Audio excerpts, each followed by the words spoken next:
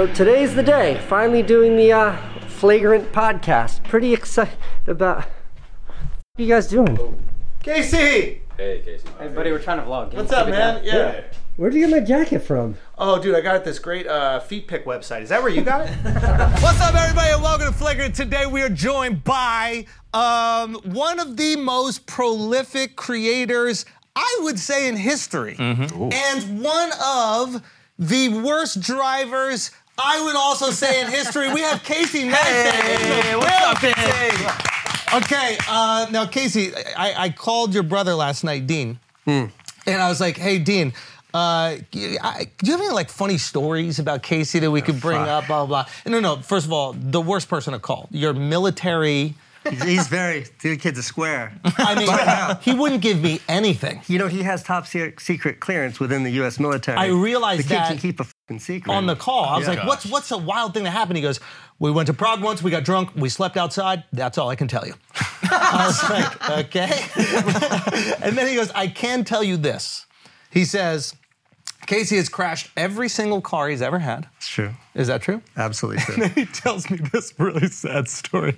He goes, I remember once, before I even had my license, my parents bought me a Hyundai Elantra. He goes, they put a red bow on it and everything. That's awesome. He goes, It's an 87. he goes, and Casey crashed his car. So what did my parents do?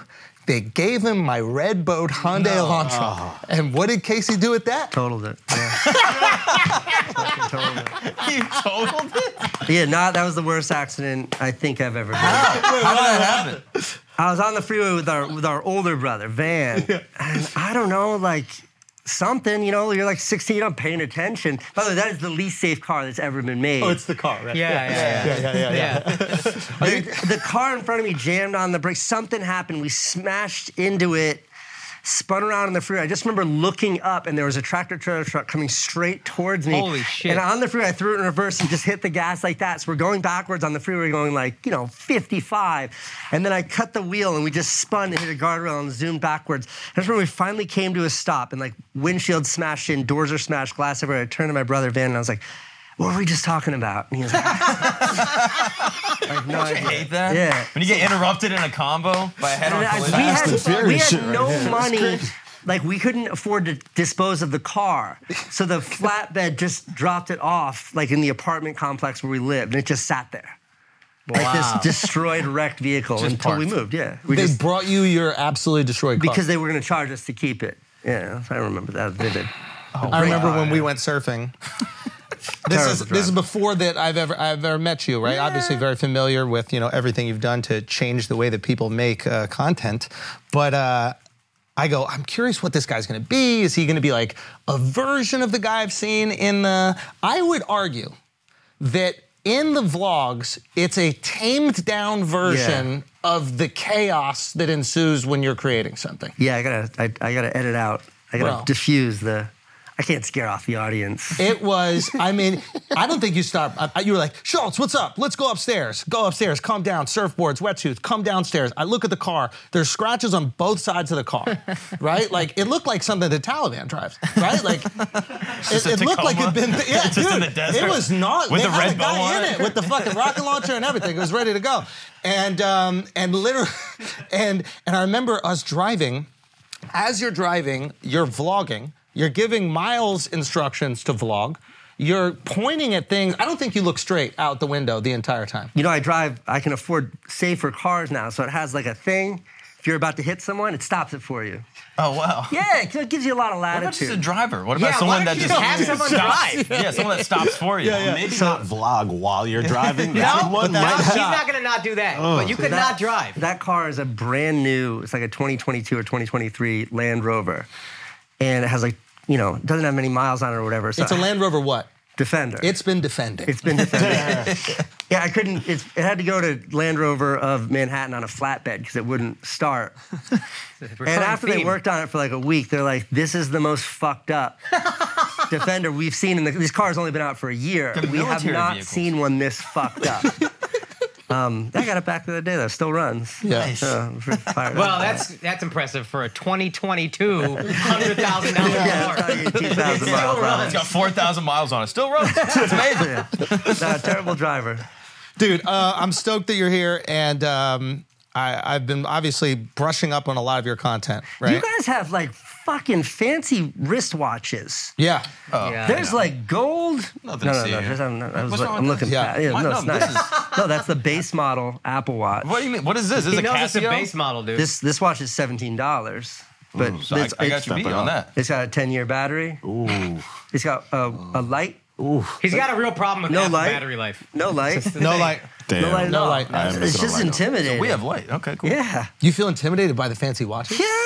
I didn't think there feel was- small. I didn't think there was anything that would intimidate Casey Neistat. Now you know. Now you know. Anyway, you were saying awesome stuff about me. Yeah, more things about you, just so we can fluff it. I remember watching this vlog that you put out where you asked ChatGPT to curate the dialogue. Do you know that like a bunch? Yeah. So what the video was is, I wrote to GPT-4, the latest, which you have to pay like $9 a month for. Yeah, get your credits Get up, you. dude. They It's like fucking a blue get check you. now. $9 a month for God. I know. How dare they? And the prompt was like, write a Casey Neistat vlog. And then I just made that vlog exactly as it said to make it. Yeah. And it was like funny, and it was meant to be funny and silly because it was so basic. When it's like the script was just really silly. But like the AI folks, like the real hardcore AI people on Twitter were like super fucking angry at me. Why? Because they're like, had you worked harder, had you trained that AI, had you put real effort into this, you could have really shown what its true potential is. And it could have better mimicked your creativity. And I was like, that's not the fucking point, you fucking idiots. Like, no one knows what the fuck you're talking about. Everyone's an idiot like me. I don't know how to use this thing. It's brand new. Right. It's been out for like a month. Like, you give it a basic prompt, then what it gives you back. Like, that was the interestingness for me. Yeah. Was not how good you could make it, but was like, at first glance. Like, remember Google, like 2001, where it just like, it was amazing. Yeah. And this was kind of amazing. I thought but it was like, incredible. it was meant to be playful. There are two things in it that I thought were brilliant. Yeah. One was you saying afterwards the importance of soul and like heart in content. And that's the thing that we connect to. And the fact is that AI, it can't even really mimic that yet. And you were like, maybe if I gave it more prompts, it could mimic like heart and soul and like passion. But that's kind of what separates a great piece of work. But the other thing that I liked is it looked at every single one of your vlogs, right? And one of the things that I've always loved about your content is there's not bitterness in it. You're not fucking bitter. When you're angry about something, you make fun of it. Yeah. When you're angry about the bike ticket, you don't go, fuck the police, this is why this city's falling apart, which is like the easiest, lowest form of content, is just to be like, this sucks, everybody sucks, I know how the world works, you all suck, everybody should work to me. Instead, you just prove how absurd it is to give somebody a bike ticket when they're not in the bike lane. That might be your most impressive vlog because the amount of times you fell off the bike. And Oh, dude, how that old should were look you? painful as How hell. old were you at that? I was not a young man. Yeah, I was like, 30s at least, right? that was The like idea of early falling off 30s. of anything right now, I'm like, I might not ever get up. Yeah, No, that that- might be it. You're just throwing yourself off a bicycle on the That concrete. video, I knew when we were shooting that, it was like how committed the falls was going to sell that video. No helmet was crazy also. You Because you know you're you gotta falling. fucking take it on the chin, man. I was trying to make a great Literally. video. Yeah. But look, I think that there's like, it's not interesting watching people bitch or complain or be mad. Yeah. Like, it's not fun. Yep. But everybody's mad and frustrated about everything all the time. So if you can sort of tap into that. Yep.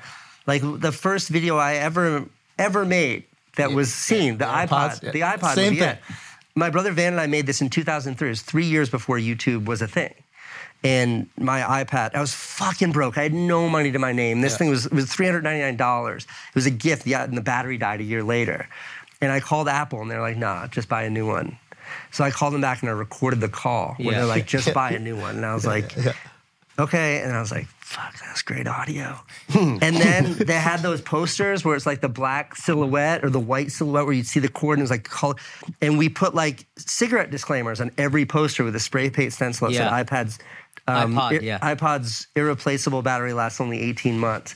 And we put it on a splash page, we made it iPodsDirtySecret.com because there's no YouTube.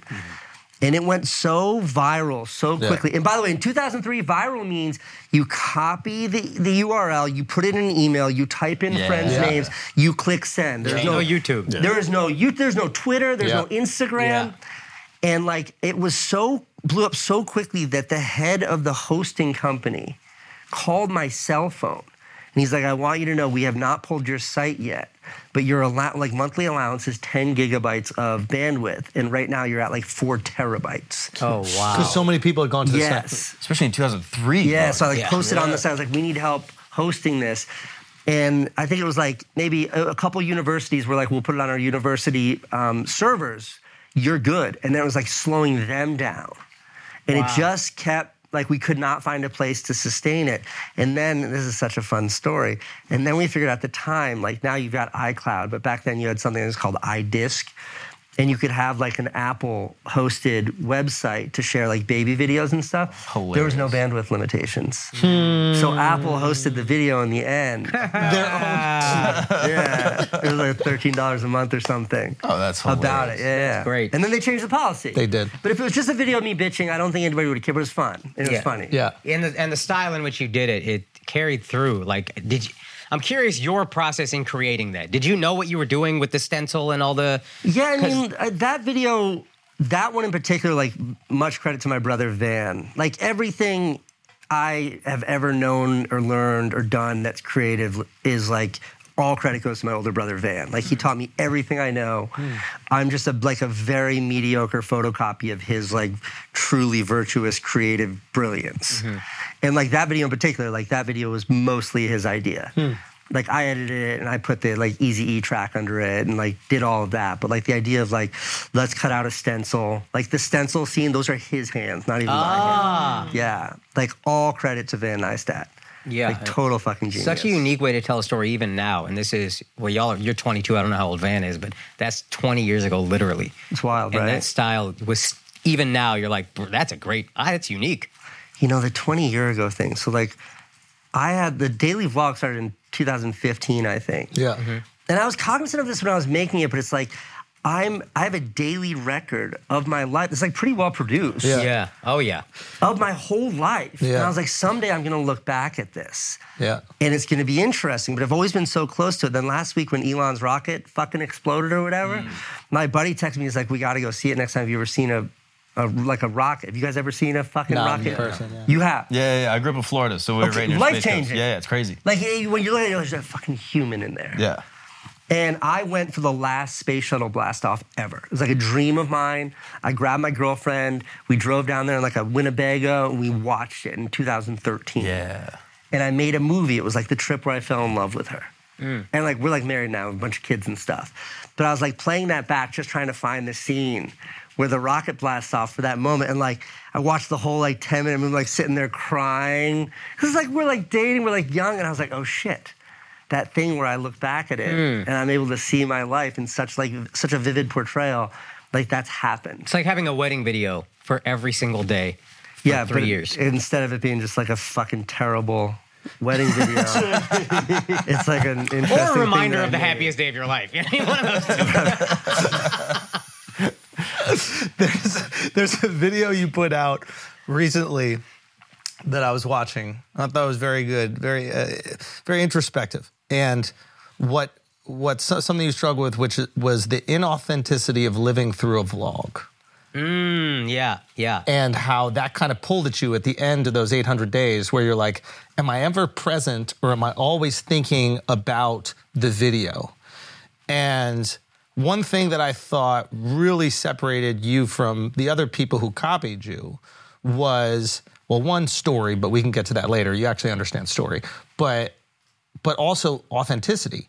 You are incredibly comfortable talking to a camera. It feels like you're talking to me, and I do not like doing that shit. I hate it. I don't know. I for some reason, I don't connect it to it. I don't know what the fuck it is.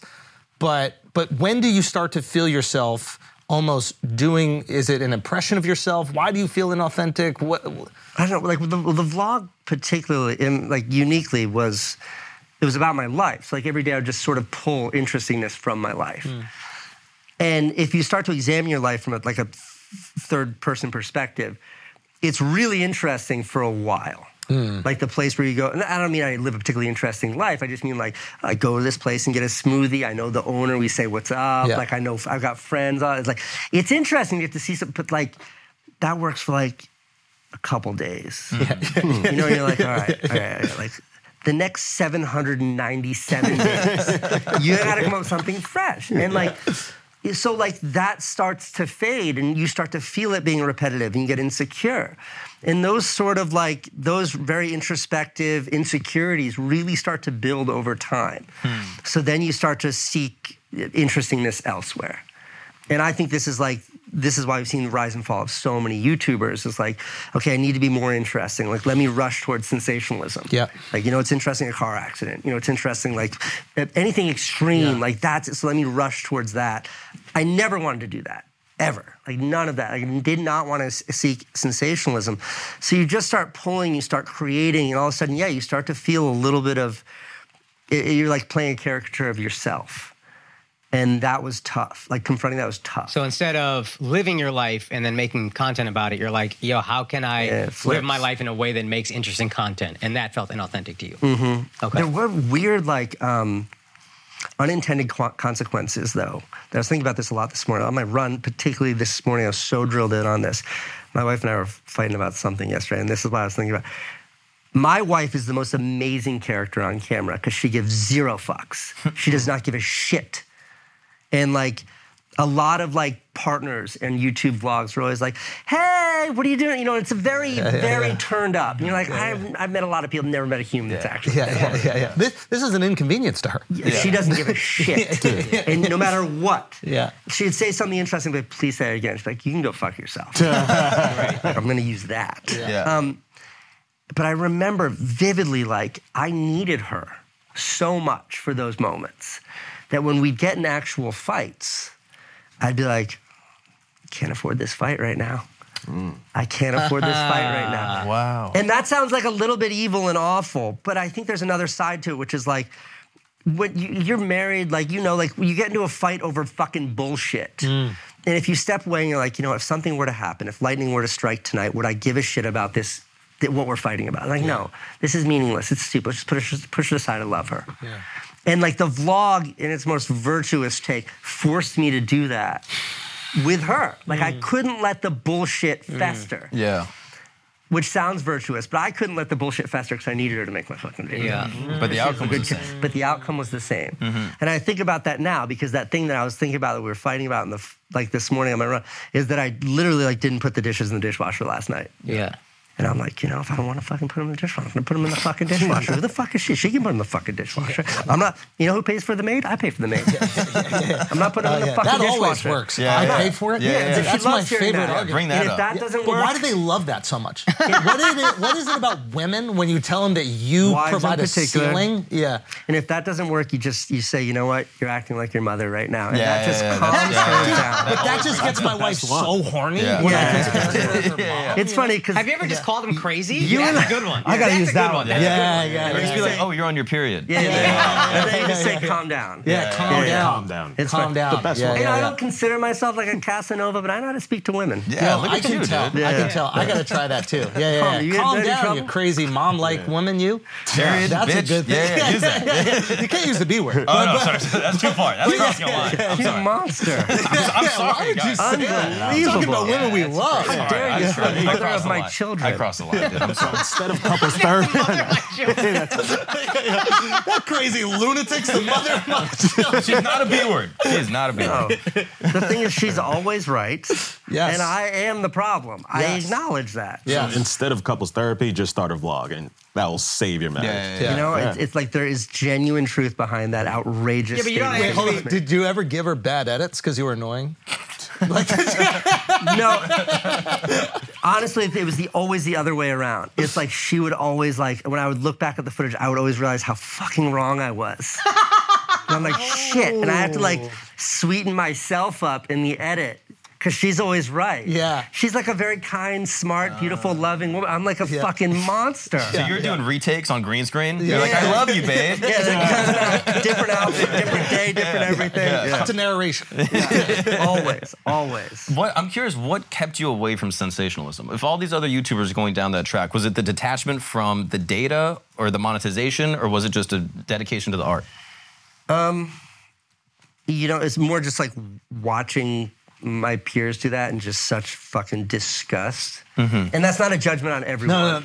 But like like my little daughter, she's 8 now, she's not so little, but like when she's on YouTube unsupervised, then we have her fucking iPad locked up, but she's smarter than us. You can put all these filters on it and shit. She's figured out all she has to do is sign out of iCloud and all the filters disappear. There's no beating her. When no one's looking, she's watching these family vlogs. And like, it's the grossest shit you've ever seen. And it's like really yucky. I hate it. And everything's like, wow, what are we gonna do today, guys? And it's like, let's go throw mommy's car in the river. And it's like this fucking just lunacy. And it was so gross that I had this tremendous insecurity that I'd ever get even close, even near that. Because like, make no mistake, like I am a YouTuber, I'm a vlogger, I make videos about myself. They're very self-centered, they're very like self-aggrandizing, like it's me talking to a camera with the like presumption that the world gives a shit about what I think. Like, I don't hide from any of that, but there's still a little thread that like I like to think of myself as like a filmmaker or storyteller. And so it's like I've got that insecurity on one side and that driving like desire to still maintain some of that filmmaker, integrity on the other. And I think it's a needle that sometimes I thread well and other times I don't. Do you think any of it is an advantage of being older? So, because when YouTube came around, yeah, we grew up in a generation where like you need to be a little self-conscious about what the fuck you're putting out there. Kids don't have that. Yeah, I also think it's like you wanted to make films. And I think a lot of people want to be famous, and they just see YouTube as the way to get fame. So they're chasing whatever brings them fame, and that might be sensationalism, that might be throwing a car in a river, it might be whatever. But the thing that you would probably be most self-critical about wouldn't be a lack of success, it would be being a hack filmmaker. Yeah, I wrote a video this morning called, I'm not sure if I can make it if I talk about it, but I'll talk about it anyways. It's called YouTube Makes Me Sad.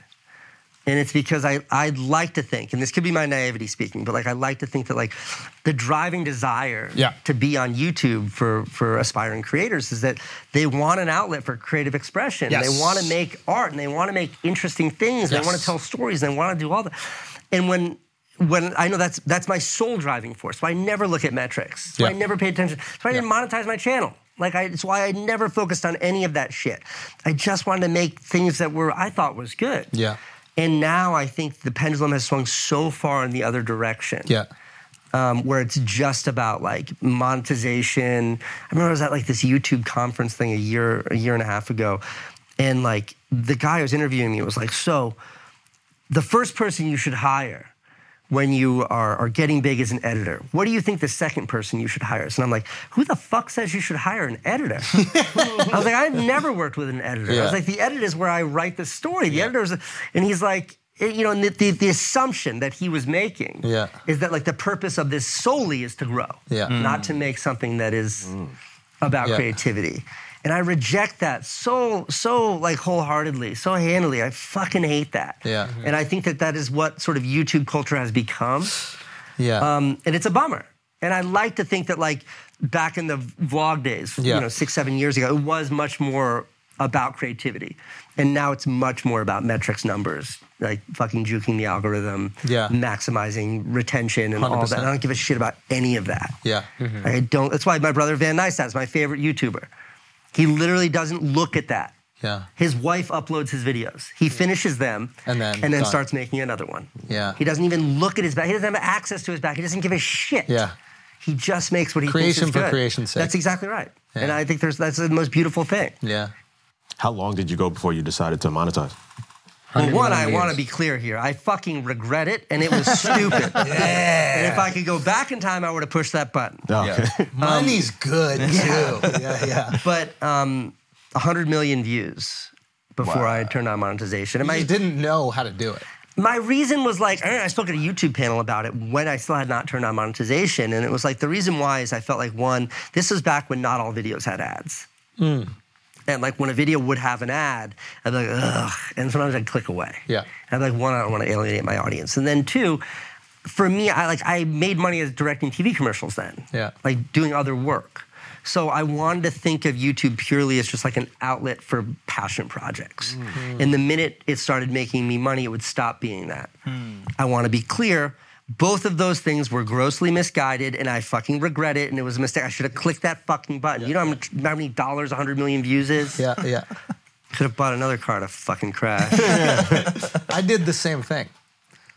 Like when I started uploading, I didn't put the ad because I was worried that people would click away, because I would always click away. Me too, always. And then I didn't realize until much later on that like YouTube wants there to be ads. Yeah, you get more views. Yeah, if they're making money, right, then they might show your shit to more people. Yeah. I want you to know this is not a paid promotion. This is not a paid promotion. 100 million views. What are we working with right here? What is this? The money is good. How much is Logan paying you, bro? 0. I'm bringing this up because this is something I'm embarrassed about, and I needed someone to talk to about it, and I thought this would be an appropriate venue. You love Prime Energy. Logan's a friend. I love the guy. Yes. And he told me about Prime before he launched it. Yeah.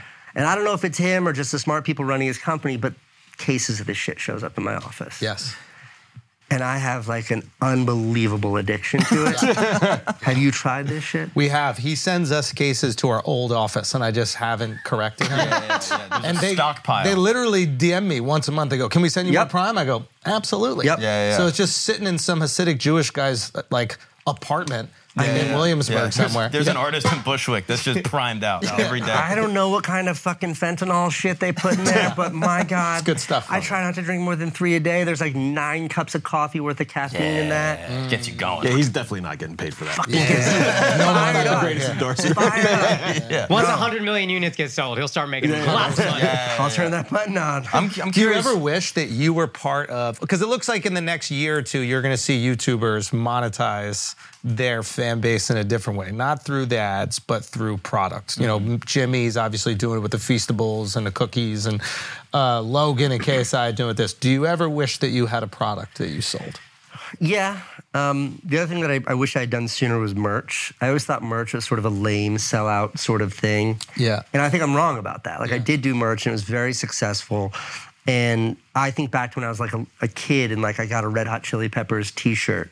I wore that thing I just was so psyched to show the world that like this is who I like. Yeah. And I think there's something valid about that with merch. I think there's like a growth side of it too when you're like sort of predatorily, if that's a word, like focusing on young kids, tell your parents to buy you this shit. Like that's bad. Yeah. But I think there's a medium there where you can sell something and people are excited to support you and you're giving them something of equitable exchange. So I have nothing against it. Yeah. I just have a tough time getting excited about it. Getting excited about. Yeah, like I see Logan with Prime and like that's the thing he's literally jumping off the top rope at WrestleMania with a Prime in his hand and it's like fucking brilliant and I love it and it's genius and it's awesome and it's the greatest marketing coup in the history of sports beverages. Yeah. I can't do it. And the product's good, but like there's no way I could commit my existence to like a drink or a something. Like I just like making videos. That's the tricky thing. It's like all of your art has to be centered around promoting this one thing. To me, it just would feel inauthentic. Don't get me wrong. I love the idea of having $1 billion exit on a drink. I'll take the exit. Is it worth every single video that I do? I'm walking around with the bottle. I'm on stage. I'm drinking it. Every joke is centered around Prime. I mean, I will say, like my technology company, Beam, was very much so, I think, a parallel to that. It was just a piece of software instead of a sports drink or a T-shirt. Yeah. Can you tell us how you hoodwinked CNN? That's so great. Can you break down how you stole money from CNN? My favorite thing. Yeah, well, we can get into all the intimacies of that. Yeah. Especially now that my NDA is up. Oh, really? Here we go. Let's go. Yeah. Fire away. Okay, so you create this tech company. Yeah. Okay, you are how old at this time? 35, maybe 36. You were already vlogging. Yeah. Okay. You're already married. Yep. By this time, you have 2 kids? Yep. 2 kids. Sure. And so you're just trying to find ways to just be away from the family. What is the purpose of this tech company? What is the real core purpose of it? I mean, like the actual history of the inspiration behind the tech company is I was invited to MIT as a fellow the MIT Media Lab as a fellow, which was a big deal because I'm a high school dropout. Yeah. And to the best of my professor's knowledge, I'm the only both high school dropout who is also an invited fellow at MIT. I still carry my MIT ID. It's in my wallet, in my office. I don't have it. Did you graduate high school? No. Straight to MIT. That's exactly right. You're goddamn As an Indian, right. that's the thing in your career I'm most jealous of. Yeah. Is you graduated MIT. And when I was there, like I stopped making videos. I just enveloped myself into that world. And I worked with a group called the Social Computing Group, which is like super, it was about coding and the social implications of software. In 2015, I read this amazing book by Nick Bilton called Hatching Twitter, which is about sort of the birth of Twitter, where they get into the fact that like at its inception, the guys that were starting Twitter were just kind of these knuckleheads who had an idea. And they hobbled it together and it became Twitter. And I was like, I have ideas. And like, I realized at MIT, like, just because I don't know how to write code doesn't mean I can't realize this. And I had this idea for like a video product. This is when like social media was getting really gross. And it was all about filters and lying. And like, I could create something that's really honest. And I found like this amazing partner and this guy named Matt Hackett, he was like the CTO or the head of, I don't know what his title was, but he was very senior at Tumblr, super capable, like unbelievably brilliant technologist. He became my partner. We raised venture money and we built this product that was called Beam. It was originally called Beam Me because the idea was like you post videos that are unfiltered and raw and people get to experience sort of your life through your perspective. And it was awesome, and it was great. And it was like, that was part of the idea behind the vlog. It was like, I can use my vlog to talk about this company. It's just not that interesting, like a bunch of dudes sitting around coding. But once we launched the product, it became like, there was such synergy between the vlog and the product, and we had this wildly successful launch, and like, an unbelievable amount of people downloaded the app and loved it and used it, but ultimately, like, Snapchat was better. And Snapchat, like, this is right when Snapchat Stories came out. When Snapchat Stories came out, I'm like, whoa, this is like what we built, but better in every fucking way. Like, this is so good, and ours feels... the cat ears, man. Yeah. Fuck, The rainbow mouth. The rainbow mouth. Like, Yeah, fuck, that this was is big. so much better than what we built. Yeah. And, we pivoted and we did a bunch of stuff. We built a really strong community. But ultimately, like, the app just did not succeed. But the funny thing about the tech space is like, just because your product fails doesn't mean you don't have something of value. And I met with Jeff Zucker at CNN because his son was a fan of mine. And I remember like at the time, so I was daily vlogging, like I had a rule, no meetings. And my agent called me, he's like, I have a meeting for you. And I was like, I can't afford a fucking meeting. I have to make a video every day. Yeah. He was like, this one you might want to take. It's the head of CNN. And I was like, okay. And I met with them, and Jeff was like, how can we work together? And he's like a super cool guy. And I was like, there's no way. I got my own thing, and I'm bigger than you are. More people watch my vlogs than watch CNN. Like, I'm happy there. And then, like, as I was like, you know what, though? Your technology sucks. I was like, CNN has bad tech. Your app is like fucking like late 2000s app. Like your website looks like something that was like belongs on AOL. Like it's fucking terrible. I was like, there's an opportunity there. And he handed me off to his people who were very smart. And we got excited, like, let's buy your company. And they weren't buying an app because the app was not successful. They're just buying the tech behind it. They were buying the tech behind it. They were buying this amazing team that we had built. They were buying like access to Matt, my partner, buying access to me and my insight. And like, we had all these ideas together, and like that's how they bought my company for like a lot of money. Yeah, can we say how much? Yeah, because it's public record. Public, yeah, it's we know. I know, but maybe it just comes out of your mouth. But it's 200 million. I wish. Damn, I thought that was gonna make you say no. Like the number that was public was 25 million. And then what's the private number? That was good. That was wow. great. That was a well-worded sentence. The number that was public. That's the public number, 25 million. Yeah. Do you get a trip anywhere crazy? Do they take you to some like wild sex parties, Anderson Cooper's house? Epstein's Island or something? Yeah. No, but I will say they acquired the company like. And right as we were getting up to speed, we went to South by Southwest, and I was like the keynote speaker at South by. And CNN had this huge event like that, and a huge party to like celebrate and talk about what we were doing together and stuff. And I remember I was like, like all the executives were there, and I was like, how long are you guys here for? And like, oh, we're all going back tonight. And I'm like, we like flying back? I was like, it's too late. And they're like, no, we got like the CNN plane. We're flying back tonight. And I was like, can I go with you? And I didn't get. They said no? I didn't get to go on the CNN plane. What? Now, hold on 1 second. Hold on 1 second, Casey. You know there was an extra... I would have sat in the bathroom. Yep. Casey. You've been on PJs. You know in the bathroom, there's a thing you put over the toilet. 100%. And there's a seatbelt. I don't sit in the bathroom. I'm not above that. Just bring me back snacks. Yeah, it's almost better actually in the bathroom. Yeah, it's a private room. And then if somebody needs to use it, I would step out. Get out. Go back in. I'll bring the snacks out. 100%. And then when they were done, I'll go back in. I'll clean. Yep. and they would eat my snacks. Mm-hmm. Now, you harbored this feeling of rejection. I still do. But how did you get around it? How did you overcome not being the private What was jet. the first thing that you did once you got that big deal? What is the first thing that you and your family did? You started doing this once you got that big CNN deal. What was it? You know, I don't... How did you guys start flying around the world, Casey? What'd you do? Air Neistat. I bought my own 737 Boeing business jet. Nice. Take that, CNN! Take that, Don Lemon! It's parked outside right now. Wow, you taxied over here? Yeah. Oh, nice, dude. None of this is true. I rode my fucking skateboard here. No, didn't you start flying private afterwards for a little? This is a fun story. I remember because that was the year like the CNN, and not only was there that payout, but like they hired Matt and I. I had so you're a on job. salary. I had fucking healthcare. Yeah. I never had healthcare. Yeah. And like also that was when it was like raining with YouTube money, and it was the first time in my life that I had money. Yeah. And like I was like, when my first kid was born, I was fucking 16 years old. I was on welfare. Yeah. Like my first apartment in New York City was an SRO. A halfway house where I bribed the guy at the front with a $100 bill and a carton of cigarettes to give me a room. I had no bathroom and no kitchen.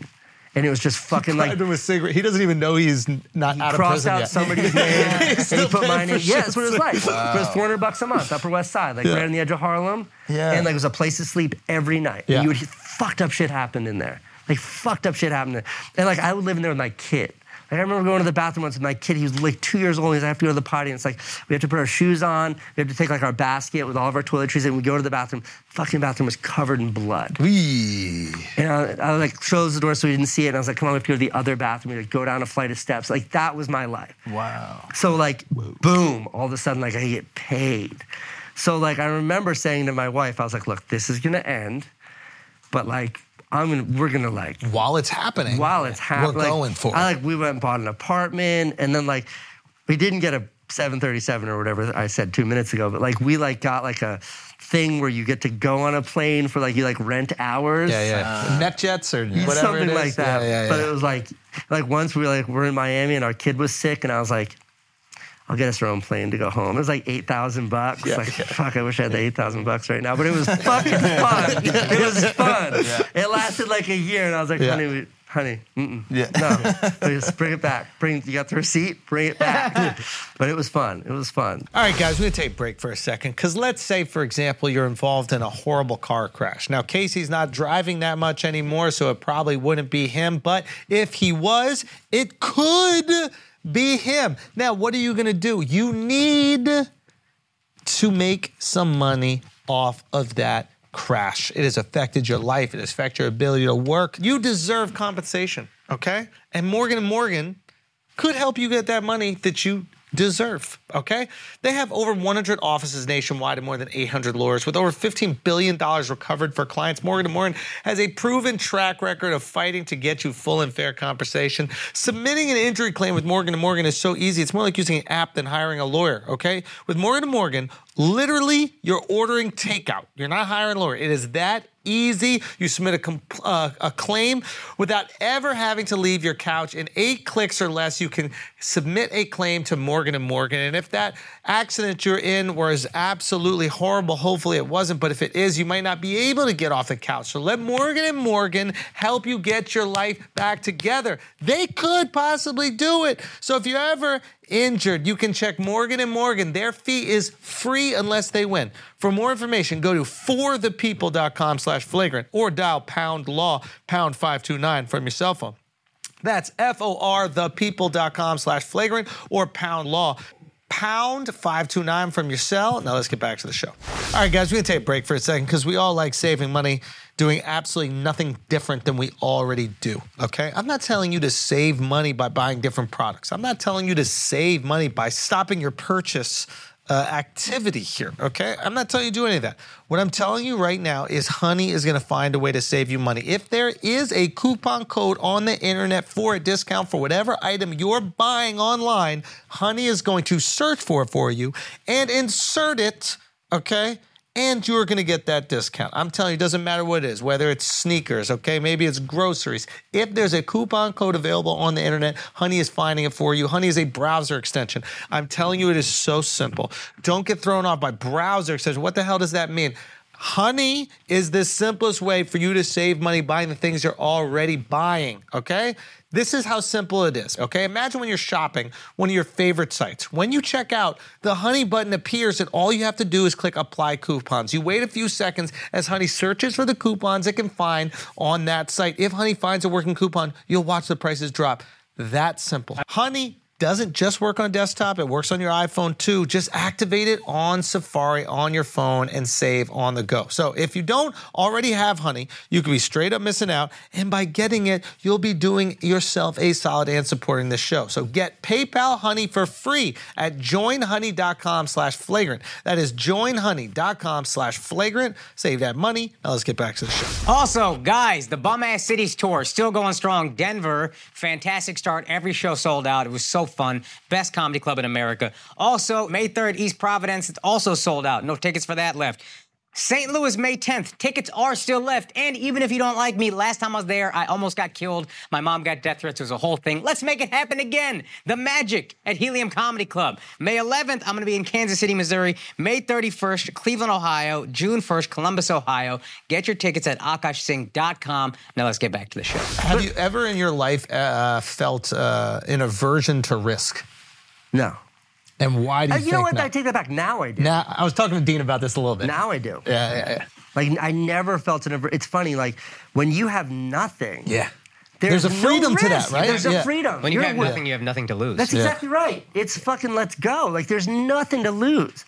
And now it's like, I look at my kids, I gotta pay for their school, and it's like, I gotta play it safe. Like, my biggest fear is not being able to, like, pay for school and, like, not being able to, like, have, like, a place for us to live where they feel safe. And, like, those are my fears You now. can live with nothing. Oh, yeah, But fine, they can't That's live right. with nothing. That's and right. you can't be the reason they don't have it. Yeah. It gets scary. It gets scary. So can we go back to nothing?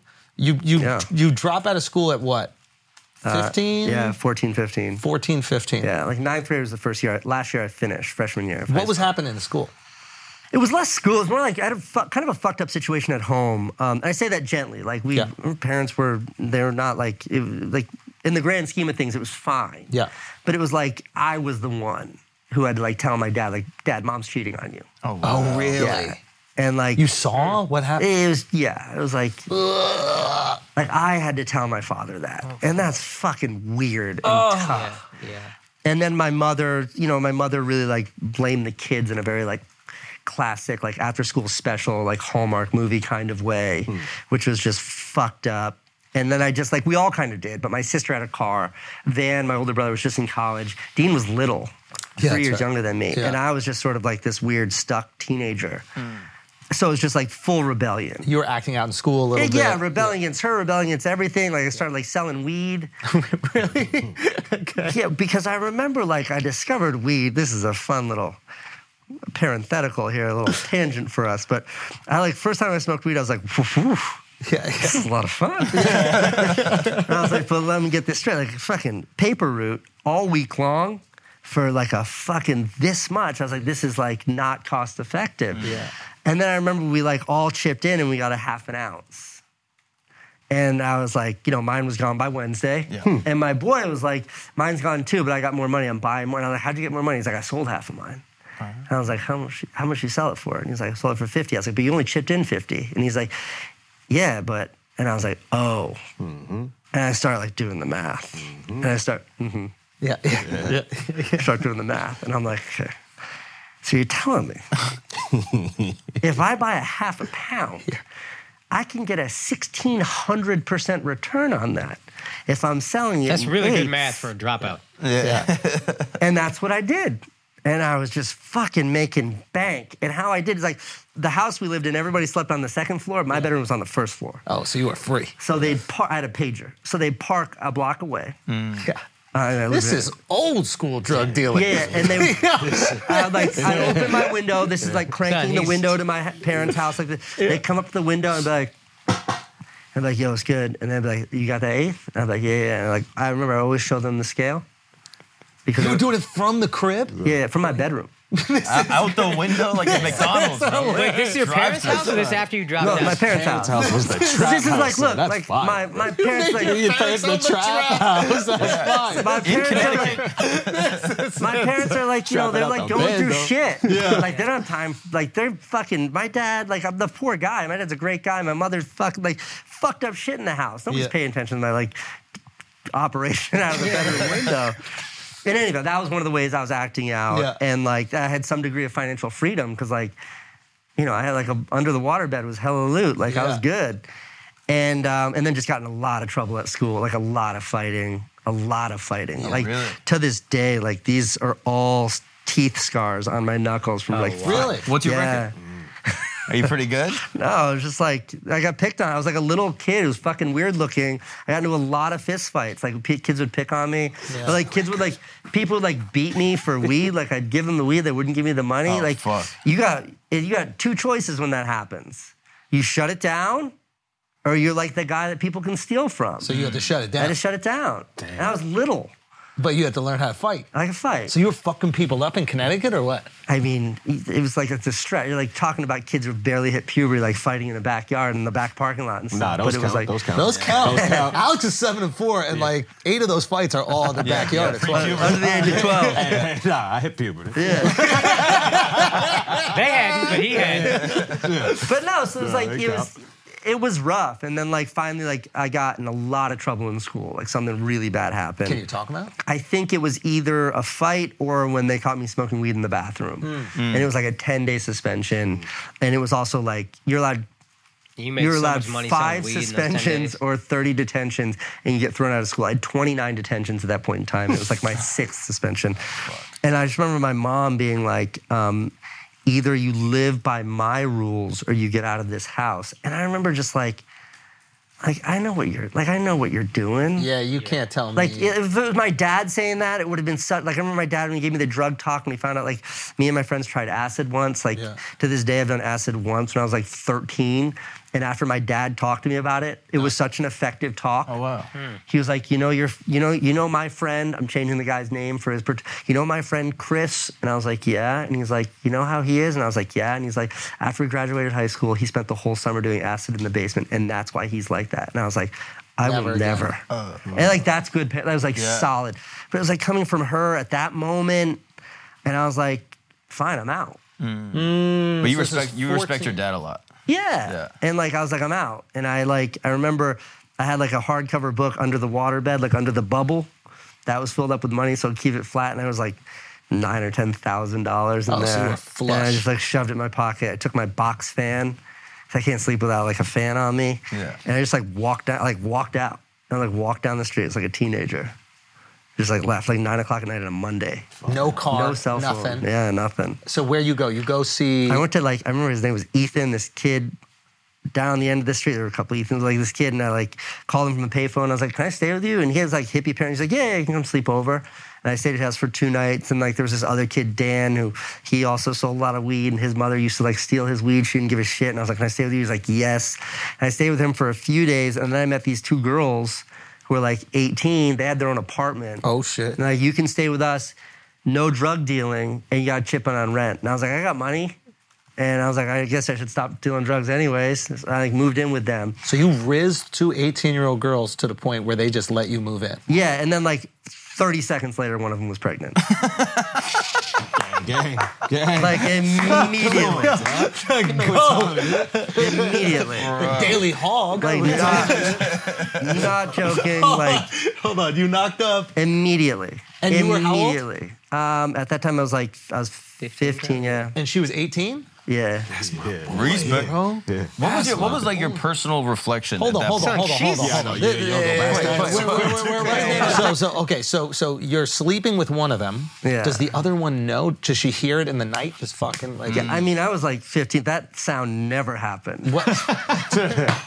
It was like you know, a second, sometimes a glance. Sometimes I'm sorry. Eye contact. I apologize. Just a lot of My bad. Your dick was a boosted board, bro. right. You get there quick. It was like, was that it? You know, like there was a lot of that. There was a lot of that. But Okay. like, no, we had a great relationship. Like I liked her. Yeah. She was awesome. She was cool. She was like a really independent, strong-willed girl whose parents had like she had been on her own since she was young too. Oh, wow. And she was just like a G. She worked hard. She was like, I had a job then washing dishes because I wasn't doing drugs anymore. She was like driving to work every day.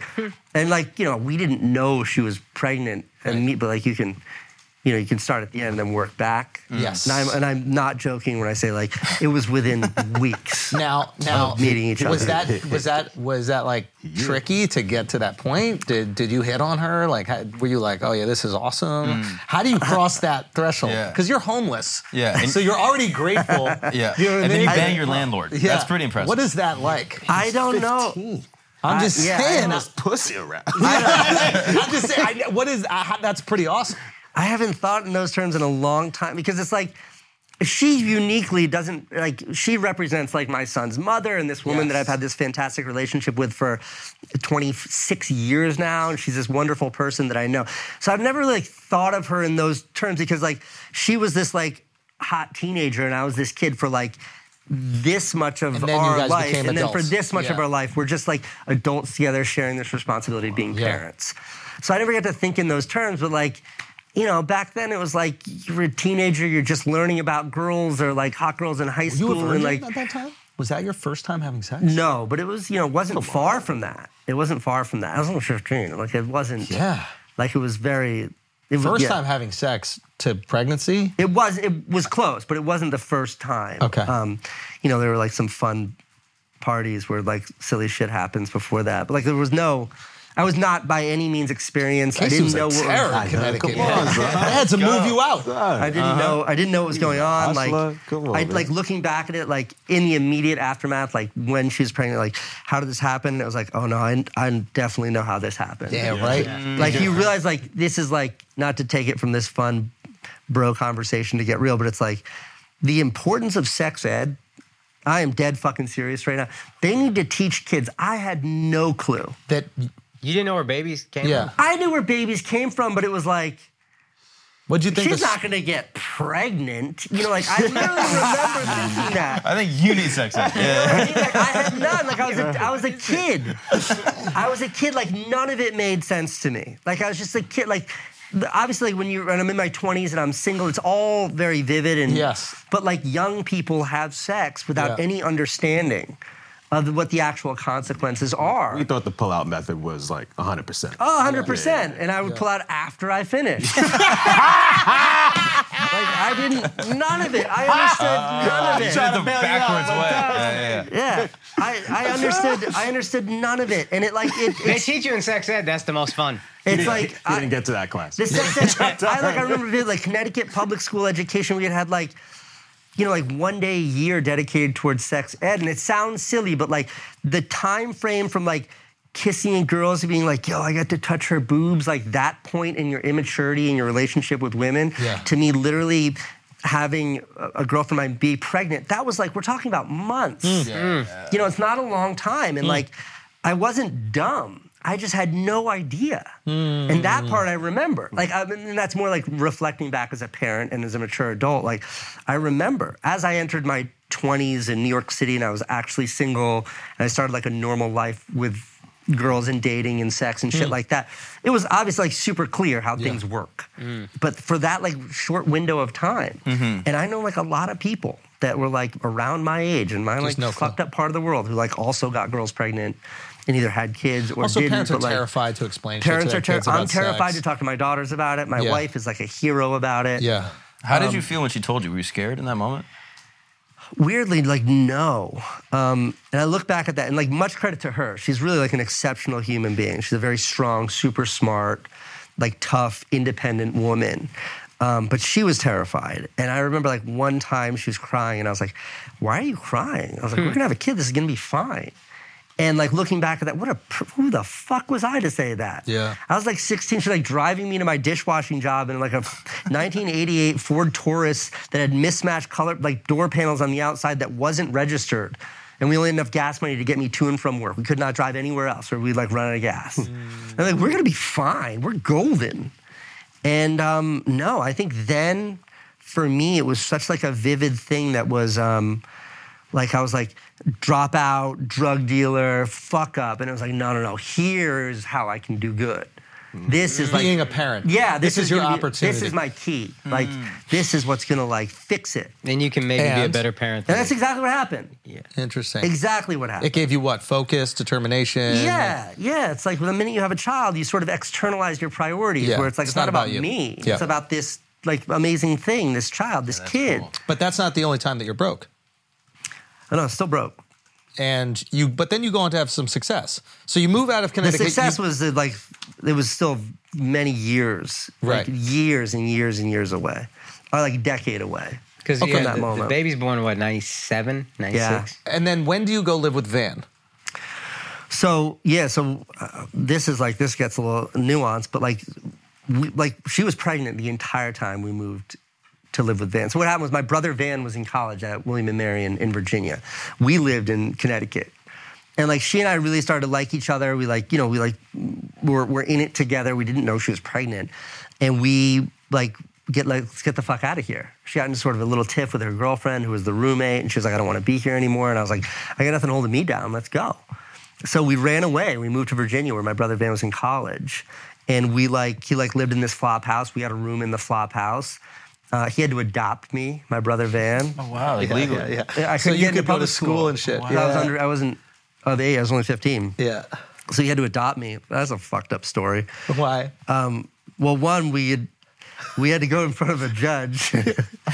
He's fucking 21.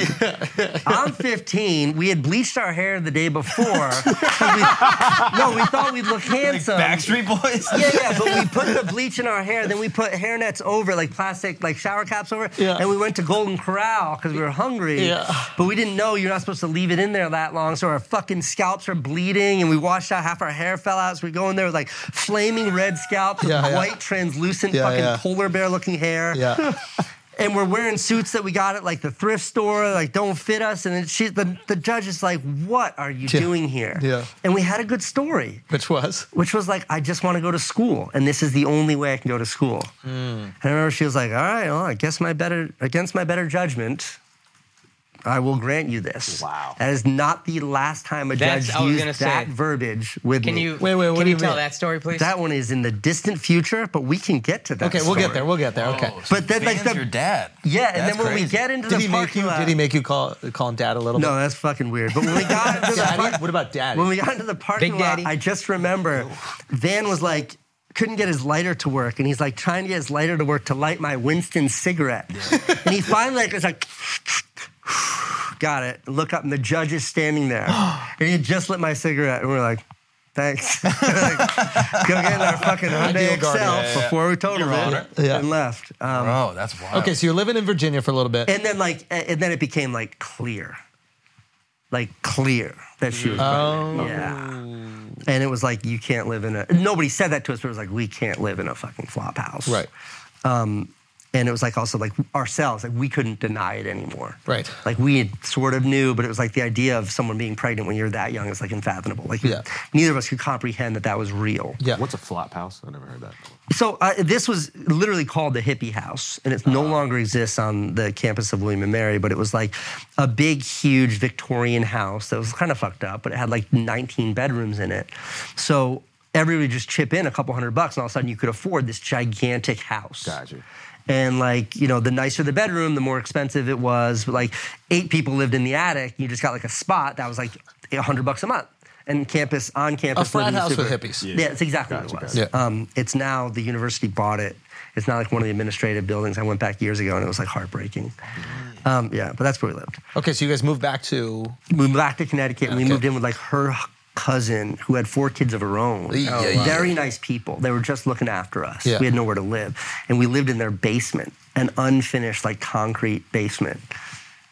Yeah, it was fucking gnarly. But you never lost self-confidence. You always were like, no, I was like, cool. I remember I got a job washing dishes for $8 an hour, which was like $2 more than I'd ever been paid for washing dishes. So you were just I remember I came home and like the dad like her cousin's husband. He was like, how did the interview go? And I was like, I got the job, $8 an hour. And I was expecting him to be like, my man. And instead, I just saw the look of terror. Because he's an adult father. Yeah. He was like, if you work 100 hours a week, you might be able to afford groceries. It was like the look on his face. And I didn't understand that. Yeah. But no, at $8 an hour, I was like, fucking got it. You never thought about selling Got drugs it. again? Selling weed again? You never thought about it? No, like that was, no. Too risky. Yeah, and it was also just like the child was a pivot point. It was like I was psyched to like prove that I was like good now. Okay, so you're back in Connecticut. When do you make that move to New York?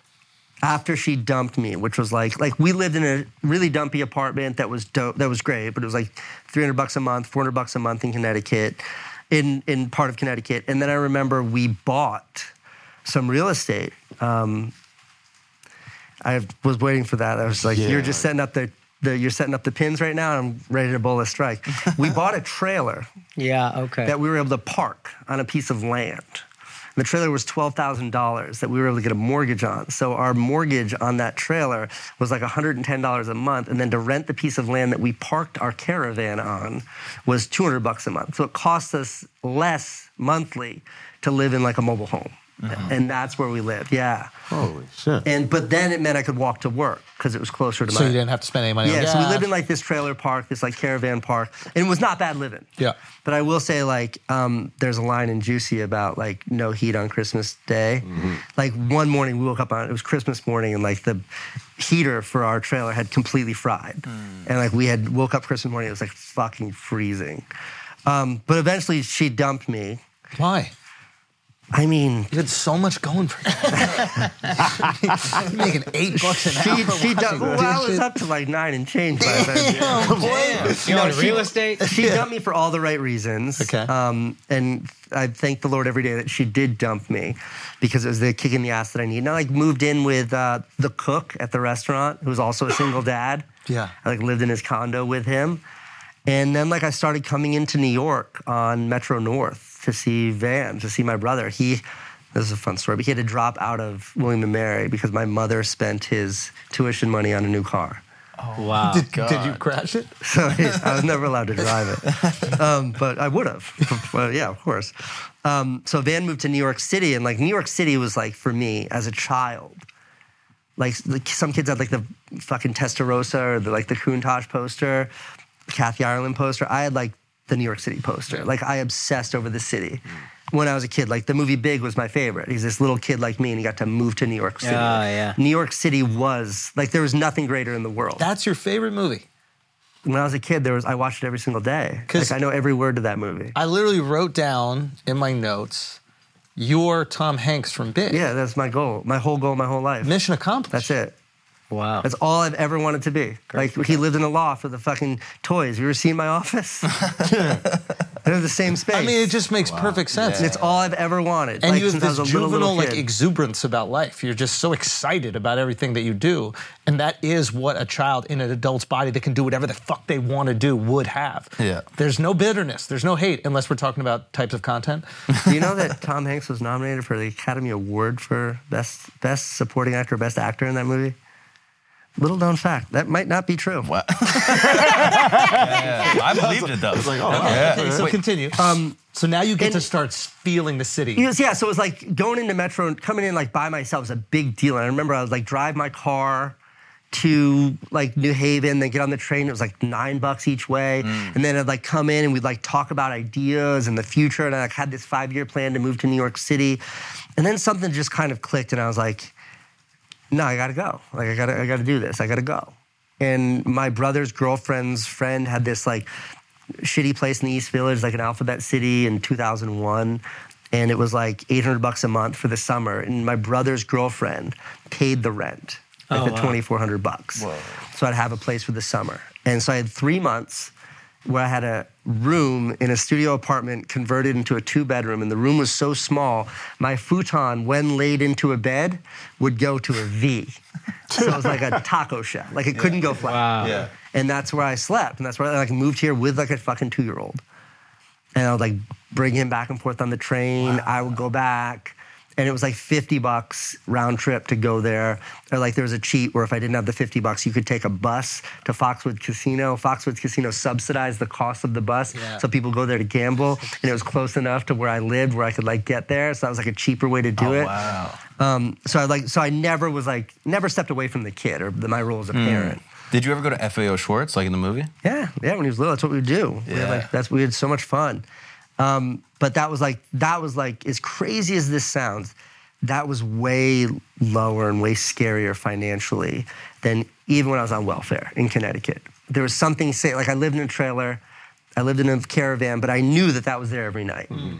And I knew I worked in a restaurant, there's always food. And when I got to New York, there was like, I had nothing. I was like a bike messenger, and I remember being a bike messenger, and like my first paycheck for a bike messenger was like $270, but they contact you on your personal cell phone, and my cell phone bill was like $50 more than my paycheck, and I'm like losing money. And it was just fucking scary. Sorry to interrupt. What are your aspirations at this point in your life story? Exactly what they are right now. Like I just wanted to make movies. You know, like that thing that I would come into the city to talk to my brother Van about. He had bought the computer that you could edit video on, and I had the camcorder to make videos of my kid. Like I got a WWF Bret the Hitman Hart credit card, maxed it out at Tweeter, which was like an electronics store in the fucking Crystal Mall, to buy a camcorder to film my kid. And Van had the computer, I had the camera, so we would like join forces to make little videos. And I was like, this is all I want to do for the rest of my life. So I'd like come in, like that was the dream, but instead I was like a bike messenger. And it was just rough. It was like really, really fucking brutal. Those were like the scariest months. When do you get the break? Not even the big break. And I met this artist who has like a studio near here, Tom Sachs, and like I started working for him for like $10 an hour under the table, doing like odd jobs and doing bullshit, and that sort of was something. It was more than being a bike messenger. At least I knew it was sort of a dependable thing, which just wasn't much money. And like I remember like one point in time he had this like model girlfriend who was a friend of his or a friend of the studios or something, and she needed a house sitter. So I like went and stayed at her cushy apartment. All I had to do was look after her two like fucking half cheetah, half cat cats. Yeah. You know, these like those are cool. Very fancy, fucking awful cats that destroy everything. And she was like, they each get 2 cans of this like fancy cat food. And she just never came back. She was supposed to be back in 3 weeks, and it was like a month and a half later. And I was like, we're out of fucking cat food. And I just remember thinking it was like, it's the cats or me.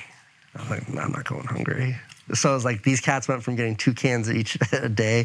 They would share 1 can of whatever the cheapest shit that the fucking bodega would sell me. That's it. And let me tell you, these cats were fucking hungry. Because like I ate the cat food equivalent. Like I would buy bags of rice and bags of pasta. That shit was so cheap. From like a calorie to dollar perspective, it was cheap. And the cats would just watch me eat my plain pasta. And I'd be like, you ever seen a cat eat plain pasta? You know how hungry a cat has to be to eat plain pasta? like Lady and the Tramp, they just like slurp it up. It was like they would like fight, they like scratch me, they would scratch me in bed. And like that felt like that went on. That felt like that went on for a really long time. Yeah. So New York is a struggle for you. You're living in chaos. That was the scariest year of my life. In the formative years of your life. Yeah. But you're kind of okay with it. You're almost like comfortable in the chaos. And then you come to New York, and that's the difficult part. That's when like chaos was like quite literally off the charts. And when I say off the charts, I mean like imagine your scope of chaos, like welfare, uncertainty, like no education, no skills, no discernible skills, no way to make a living. Yeah. And then like you come into a city with no skills to transfer into this city. I couldn't even get a job washing dishes here because it was like too competitive. And like nobody knew. It was just I was too young and it was weird. Like I couldn't get the fucking gig. Yeah.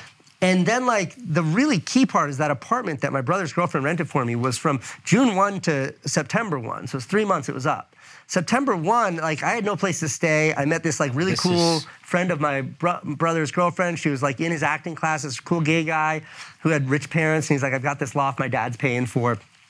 I need cash. If you give me $500 a month, you can stay on my couch. And I was like, sweet. Moved into his place on Rector Street, dope apartment. There was like 3 roommates in there, me, girl named Kamara, and him. And like my 11th... Another kid? No. Immediately? No. That probably would have been easier to cope with, but we lived on Rector Street.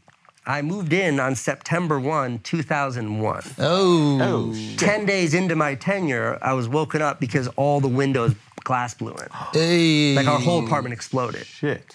And Thank God your son wasn't with you. I was like, thank God he wasn't with me. it's And crazy. I just remember like panicking and like putting on shorts and they're like, they're up and they're like, what do we do? And I was like, I'm getting the fuck out of here. And they're like, do not leave the house. It's the worst thing you can do. And I was like, all right, fuck that. I'm leaving. Like, good luck, guys. And I bailed and I went outside and it was just like, it was like PTSD is something I don't, especially because I'm friends with a lot of former soldiers. My kid brother's a veteran. I don't use that lightly, but like I could describe for you in the most vivid detail. Yep. Like if I could export this, if I could draw, I could paint for you a frame by frame, 24 frames per second, what I experienced for the preceding 4 hours with the most vivid smells, tastes, colors, everything. Yep. Like stepped outside of my apartment and I just see someone frantically, not in uniform, a human, just fucking dressed like you or I, just running around frantically with a stack of sheets this high, taking the sheets with one hand, wringing it out, and then dropping them. And I'm like, what the fuck is that person doing? And as they drop them, they'd turn red. And I realized they were dropping those sheets on remains that had fallen. And when I realized that, my brain just, nothing could compute. Remains of human beings. That had fallen from the plane. To Dead mark bodies them. To cover them for dignity's sake. Sheets. I thought you were talking about like sheets of like No, loose leaf paper. sheets, bed sheets. Oh, white my cloth God. bed sheets. And like my brain, like now I couldn't understand that. Yeah. And then I definitely couldn't understand. And I just like got on my bike and like I had my video camera and I was like trying to bike away and I like stopped and I just see like all these cops running in and I see like paper falling and it's like, could not make sense of it. And then like a fireman just starts screaming. I'm like, get out of here. Like for my own safety. It was not being a jerk. And I was like, start biking away and then just like heat, like you never imagine, just throws me off my bike. And that was the second plane hitting. Wow. Like skinned my knees, get up. And like race to Van's apartment on 14th Street and I like get Van and like what do we do? And I was like, we gotta go to the hospital. Like we gotta go help people. And like we went to St. Vincent's. Hey, St. Vincent's, rest in peace. This has been closed down and turned into overpriced condominiums. And we were like out front there and like helping. And I just remember like no one knew what to do. And we're like the cops showed up and the cops were like, who's in charge? Who's in charge? And I was like, what's the question? And they're like, what do we do? And I was like, I need you to shut down that street, shut down traffic here, only let the ambulances through, create a way for the ambulance to come through. You have flares? They're like, they're in the trunk. I was like, get the flares. And I was literally on New York 1, like fucking commanding the situation as like a 20-year-old outside of St. Vincent's because there was just nothing. And I remember like the one thing I was like is like, we have to start lining shit up. And they're like, we're out of cots. And I was like, get rolling chairs, put sheets over, line them up. We had like all this. They're like, everybody was ready. And no one came. Like there was no one to be saved. And it was like, that's where I was standing. Like, you know that view on 6th Ave, looking straight down at the World Trade Centers? They're right there. And I just like stand there in slow motion watching them fall. And it was like CGI before CGI. It was like so like this flower. There was like a beauty to it that was like, it was like you're watching and you're like, I don't know what I'm seeing, but that's not real. It's like, too crazy for you to even comprehend. Yeah. Did you film any of it? Like, I mean, I have a couple shots of me biking away, and I've made videos about it, but like I'm biking away and the camera's behind me. At one point in time, I switch hands and it crosses my face. And you go through it frame by frame and you just see like the terror on my face. So in any event, that was cool. And I think that moment affected the way you viewed creation or like the way you lived your life after that? Like it is a traumatic how does that event. change you? No, I mean, I remember like vividly calling like my dad, like I called like my kid's mom, like crying. I was like, get him out of school. And she's like, he's fine. He's fine. And like I called my dad and my dad was like, it's time to come home. It's time to come back to Connecticut. And I just remember like being like, what are you talking about? Like, how dare you? I'm like, no, I'm not coming back. And then I called the husband of the cousins that we lived with because he was sort of a mentor. And he was like, it's time to come back. And I was like, I'm not coming back. And I was like, no, this is it. Like, I can make it through this, then I'm good. Like, I'm good. And then that was when I got like the SRO and like I started to figure it out after that. Like, it started to make sense after that. My brother was, I was in high school at the time. I was going to high school, Baruch College Campus High School. So I was up on 23rd. My brother was going to middle school. There's a middle school a couple blocks away from the Trade Center. and he was like calling my parents because all the kids got to use the payphone to like call home, and like looks out the window and he sees people jumping out and hitting the ground. And I always think about that for him specifically. Like, imagine having a little anxiety as a kid and then seeing a literal worst case catastrophic situation happen in formative years of your life. Sure. Yeah, it's crazy. Like how that can affect you. How do you get past that? How do you I think about your brother a couple times a year with that story. That would be the most, I don't know how you overcome that, man. I just remember the energy that day. Like, I remember they wouldn't let us leave school. And then when we didn't know, the first thing was we thought we were being attacked. Like, I thought there was going to be an army of some country, I don't know who the fuck, like walking through the streets. And I was like, do we get guns? Like, I didn't know what was going on. Like, you can't even comprehend, planes flew into the building. Yeah. It just wasn't at any part of our culture on that these like purpose, as an suicide bombers attack, would exist. Yeah, it was incomprehensible. And then my friend Carlos shows up to school and he shows up late. And he had one more lateness before they called his parents. And he showed up late and he's like, please don't call my parents. And principal, the teachers were like, this is your final lesson. He goes, no, you don't understand. Like, I saw a plane go and hit the World Trade Center. That's why I'm late. They weren't buying his excuse. You gotta do better than that. Yeah. Bro, and it was just like, and then once we found out, we're like, and you still came to school? It was just this like crazy collection of events. You guys have actually all met Carlos. He came to the Radio City show. Yeah, that's right. I mean, just an unbelievable day, man. Yeah. What was the energy like in the city following that? Like the 2 weeks after? There were like fucking tanks. There weren't tanks, but there were Humvees, like up-armored Humvees, military. It was just wild. I just like, that night, the night of September 11th. Quiet. It was like, I've only been scared twice in my life. Like, the only time in my life, I can only remember like laying in bed being genuinely scared. And that was one of those times, like only twice, my whole fucking life. I've slept at 21,000 feet. Like, I've slept in the death zone. I've slept in fucking Afghanistan during the war, where like we get woken up out of bed and we have to go climb into concrete tubes because the base is being attacked. Like, I've been in some fucked up situations before. And like, slept on the streets of Prague with Dean. Like, I've been in some fucked up situations and not like nothing. No fear whatsoever. Why that night? Because like, if you remember the F-16s, fucking trying to fall asleep, super low flying F-16s, and just the uncertainty. You're like, where does this end? There's no internet, there's no Twitter. That's the other thing. All you have is New York One and fucking CNN. And the way that we reflect on it, it's like, here are these 5 isolated attacks and then it's over. But at that point, we didn't know it was over. No, you have no idea. It could all continue. Planes are grounded. You know, you've got. But you hear an F-16, you're like, wait a minute, is that the next plane that's going to hit a fucking building? Or are they shooting something down? It's like, how do we get out of the city? My roommates that were like, don't leave. We didn't hear from them for 5 days. I was just about to ask what happened to them. So what happened was the fire department was doing door to door.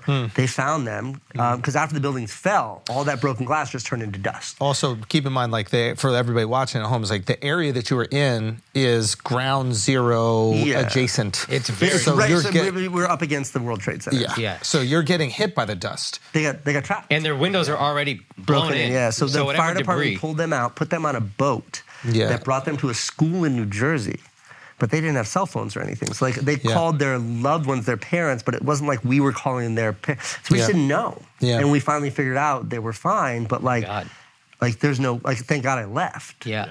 That day was so scary for me because I was in school, high school in Broad Channel, which is on Rockaway, but it's right against the water, and we can actually see the World Trade. Like, we can see the buildings. Yeah. And I know my mom worked really close. She worked in the courts. And so that day, I couldn't get a hold of her at all. Yeah. And then the trains were shut down. And it's like, by train, it's like an hour and a half just to get to Rockaway. Sure. So, like, I finally got in contact with my mom maybe at 9 p.m. at night. She had to walk across Brooklyn Bridge, walk all through Brooklyn. I think she wasn't able to get into a car until maybe like Rockaway Boulevard, but she didn't get home till 11 p.m. that night. And you hadn't heard from her? Oh, no. Yeah. So many people like that. Like, you just had no clue. Covered in soot, like everything. Like, I will say, though, now, like, we're 22 years later. Yeah. It's like, when people want to, like, when you need to show you're like, because you're born and raised here, but like when people need, are you a New Yorker or not? Oh, yeah. I just pull out that 9/11 card. Yeah. you are a fucking... Like, if you, like... That is just, like, the bond that created with the city. Intense. There's a great story that I heard. So on 9/11, 2001, I've probably told this before, there were unbelievable... Say again? I thought you were talking about Jay-Z's Blueprint. No, Like one of the greatest albums. No. This is but also another incredible. So a few hits that day. No, so there was unbelievable waves that day. So all the New York City diehard surfers went out to Rockaway, and they surfed perfection. 6 foot barrels, clean, offshore winds. And that's the other thing. If you actually look at the towers and the way that the wind is blowing off the towers, the wind is blowing to Brooklyn, right? And that's why Brooklyn was actually a little bit affected by some of like the dust and stuff. So the wind, and that means it's offshore for the island. So people are out in Rockaway, they're out, and a lot of these surfers took the train out to Rockaway. So they have the best surf session that they can possibly imagine. They're like, nothing can go wrong. This is the greatest day of my life. I've got the best waves of my life. And they get out of the water, they look, and they try to get on the subway, they can't, and then they see in the distance the smoke coming off. Yeah. Think about that. Think about the euphoria you're experiencing after surfing. I mean, obviously, you know, but anybody who surfs has known, like, you come out of the pool, you come out of the ocean, it's like, yeah, Cloud 9. Cloud 9. You were just floating. You were just in heaven. Yeah, and then seeing that and finding out, and then not being able to get in touch with anybody, not being able to get back to the city, not being able to get to speak to your parents, your brothers, your kids. Like, my brother-in-law went to school downtown, had to run across the Brooklyn Bridge, and then he had like a couple of friends fall, but he was in good shape back then. He was on the basketball team, so he'd have to like go back and pick him up and carry him however he could, and like help them get across. It was a fucking insane thing. Yeah. And then he was a senior, so I don't even think he had a graduation because it was just like, you're not doing school. I thought this was a comedy podcast. No. We'll find some comedy at 9/11. Don't you worry. Don't forget that Jay-Z thing. We had that. You know who had the blueprint? Al Qaeda. But yes, okay. So you go through this traumatic event. It's the only thing in your life that fucking scares you. What was the other time you were scared? I don't want to skip too far ahead. No, like when my daughter was sick. My baby daughter was sick. There was a moment, and it was like that eclipsed everything else. But she's fine. Yeah. But it was like, kids will fuck you up. Uncertainty and a thing that you can't control. Both events. Yeah. You know? Yeah. Because I don't know, if you come across to me as someone who I feel as if you believe that you can control most situations or get yourself out of most situations.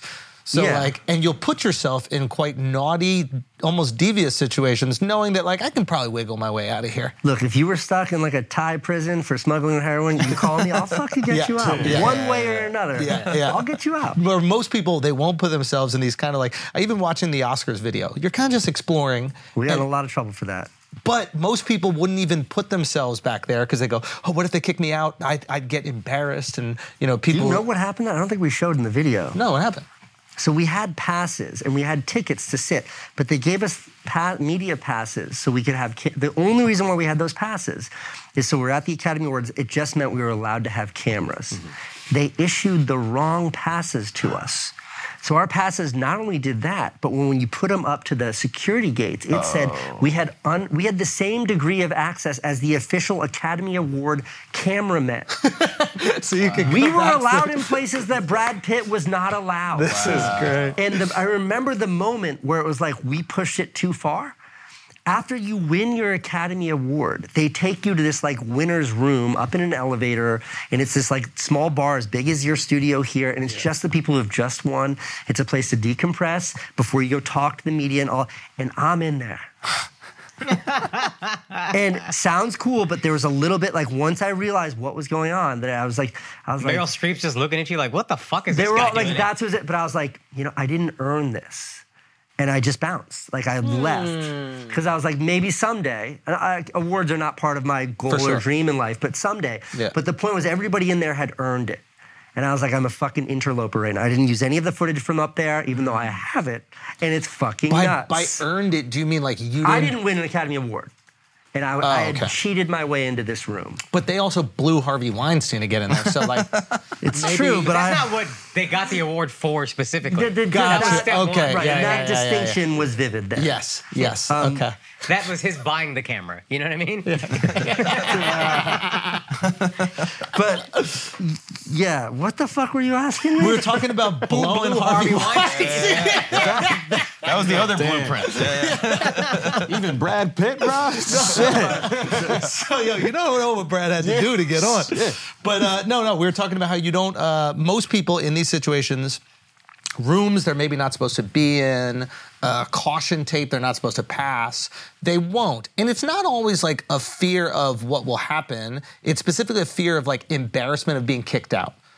Right? That just doesn't register for you at all. Yeah, but it's also maybe. But I think what are you thinking? Like, it's more of just like it comes down to agency, and it's like, like my whole life, it was like do as you're told, follow the rules, and everything will be fine. And you just realize as you get older, that's a fucking lie. Everyone I know that was well-behaved in high school, that got the job, they get fucking laid off. Yeah. We're downsizing, fuck you, you're out. Like, everybody who does that. So it's like my whole life, it's like there's always been a million sheep going in that direction. Everybody's saying, get in line with the sheep. But the more I step out of that, the more success I have, the more happiness I find in everything I do. So, like, once you realize that, and then you start to understand the parameters of the universe, you just start to see everything through that lens. Like, a good example is yesterday. You run on the West Side? Yeah. You know, on like 14th Street, it's all fucked up because of the construction, and there's a bike path and a running path, and they mash them together at this bottleneck. Yeah. And on a nice, warm, sunny day, it was like dangerous and shit, but the construction doesn't happen on Sunday. And I'm looking at thousands of people and like a biker's yelling at me, and I just I stop, pause my watch, I walk over, I open the fucking gate to where the construction is, and now I have my own path for a mile. That's like, it's a little fucked up. You had to jump over some rebar, but I have my own path. And as I'm running down this path and I'm watching all these people putting themselves at risk and like running into bikes, I'm like, not one of you fuckers, not one of you saw this right here and thought to yourself, there's another way, there's a safer way, there's a better way. You just got in line with all the sheep. That's dope. So I think it's just like, it comes down to agency. It comes down to like a willingness to look at the situation and forget about the right way or the way you were told, but just say, what's the best way?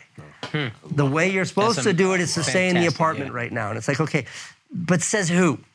And it's like a very Jobsian philosophy, is that like the world is just created by people that are no smarter than you. You grow up and you realize, no, like most of the people that make the rules are fucking idiots. You ever seen an interview with Ted Cruz? You know what I mean? Yeah. He makes the rules that we are supposed to live by. Yeah. Like these are the people making the rules. Yeah. Yeah. And so it's like, I believe in rules and I believe in laws and I think they keep society safe. For the most part, if it's yellow, like, you can just push the gas and go right through it. Yeah. Has that ever gotten you in trouble? Yes, my license is suspended right now. Okay, now you have kids. Yeah. You want your kids to do as you tell them, but at the same time, you don't want to raise children that are sheep. It's fucking so much easier said than done. So my older daughter she's challenging, really independent thinker. She's a fighter. She's gnarly. Which you like and you admire, but it must drive you fucking crazy. It's tough. It's tough to bear. But my little daughter is an angel. She behaves so much, but every once in a while, we leave the two of them alone, and we'll hear them fighting. And my older daughter is just like, she's 8, and the little one's 4. She's outsmarting her. She's manipulating the little one. She's bullying the little one. And I'm like, I got to go. My wife's like, let them figure it out. And like, you just hear things get quiet, and then you just hear, and the older one comes running out. And the little one just snapped, beat the shit out of her. Yeah, let's go. And it's a little bit like, the kid's gonna be all right. The kid's gonna be all right. Yeah. So no, as a parent, it's challenging. But like, I don't know, like my son, who's like a fucking angel, 4.0, like graduated college. Yeah. I mean, this kid had a fucked up upbringing. Yeah. Like the most fucked up upbringing. Like parents separated from really early age. One lived in New York, one lived in Connecticut. Yeah. Never knew where his home was. And like, he and I like lived on before we lived on my grandmother's couch, we lived in like the attic of my dad's office, where we like pinned up sheets to try to build a room. And it was like uninsulated attic of this old ass building. And like we were like proper homeless. It was fucked up for like a number of years. But the kid's a star. Like graduated college, did everything right. He's like in fucking Indonesia right now on a yoga retreat. Yeah. He's like doing his thing. So it's like parenting is this very malleable, mushy, gooey thing. And my biggest fear is like growing up, raising a kid who thinks that the way to success is following the rules and doing as they're told.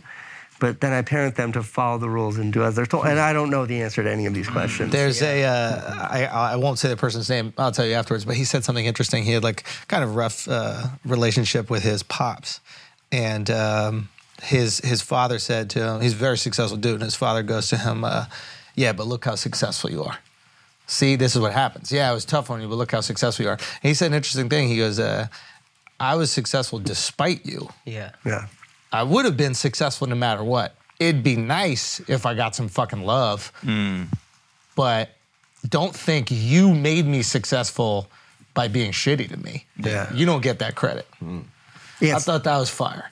It's tough because like my entire life, I'm 42 now, my entire life is just a vendetta against my 7th grade vice principal. Who you will say by name, right?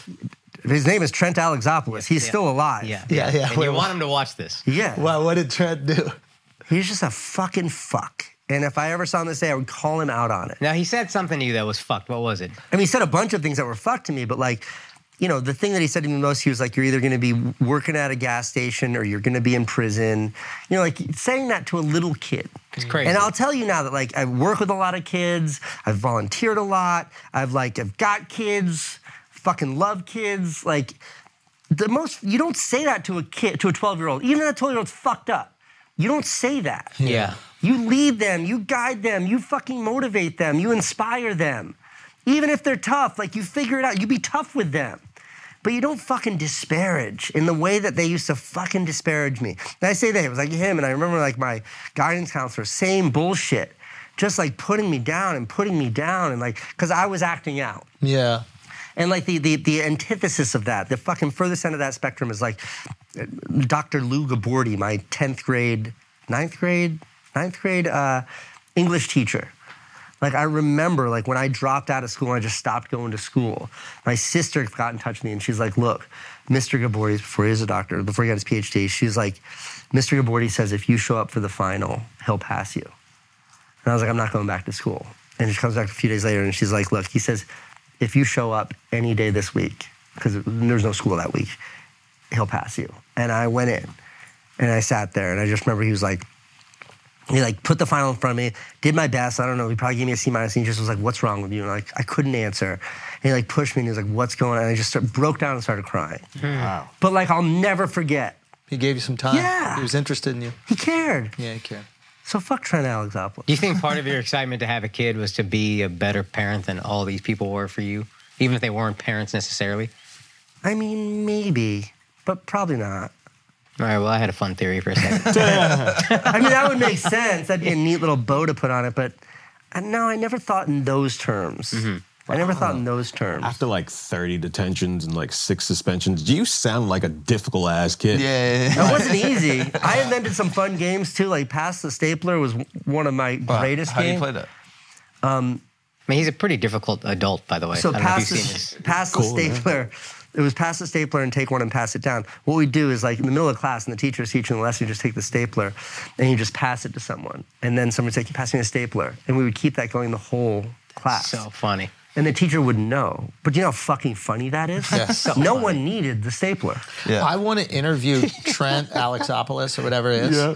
And I can't wait for him to be like, yeah, the kid told me his dream was to work in a gas station and to go to jail. I just believed in the fucking kid. I bought weed from him. Yeah. I thought jail was an option here. All right, guys, let's take a break for a second because there's a lot of you out there that are small business owners. Your business is shipping stuff and you're getting absolutely demolished on these shipping prices, and ShipStation has got your back. It's going to save you money, make you profitable. Here's how they're going to do it. Very simple, okay?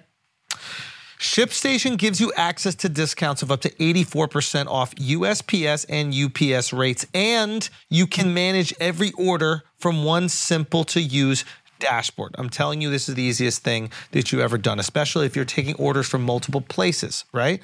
We've been taking more orders from multiple places, and in order to organize them all, send them all out, ShipStation has been absolutely fantastic. And then on top of that, you take advantage of the best rates, crazy discounts? No brainer. If you're shipping things with your business, you have to try ShipStation. ShipStation hooks you up with the industry-leading discounts so you'll never worry about overpaying for shipping. And all your shipping is handled in a single dashboard. ShipStation effortlessly integrates everywhere you sell online: Amazon, Etsy, eBay, Shopify, and more. And again, you get that 84% off USPS and UPS rates. And that's not enough. Listen, if you use our promo code to ShipStation, you're going to get it for free for 2 months. Think about that right there. Worry less about the bottom line when you save money with ShipStation.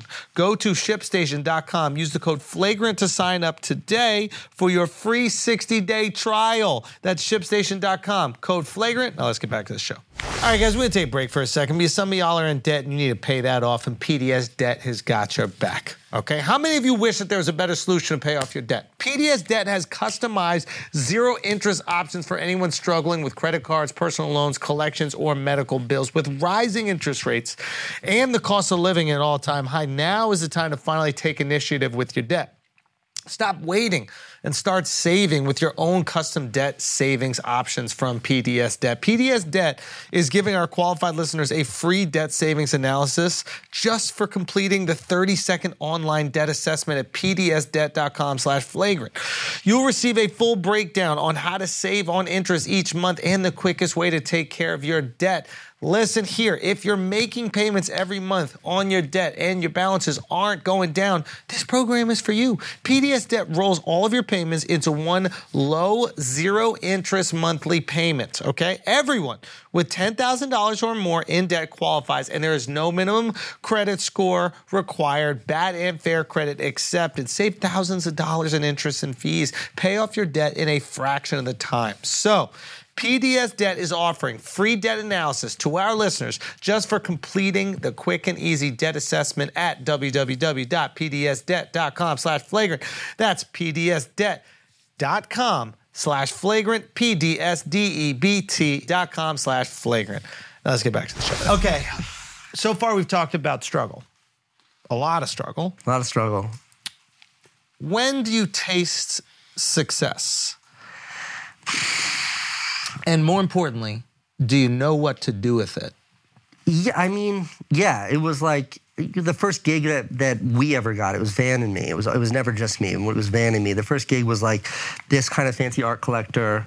His name's Tom Healy. I credit so much of my what I've been able to do in life to him and his omnipotence. He's just this wonderful human being.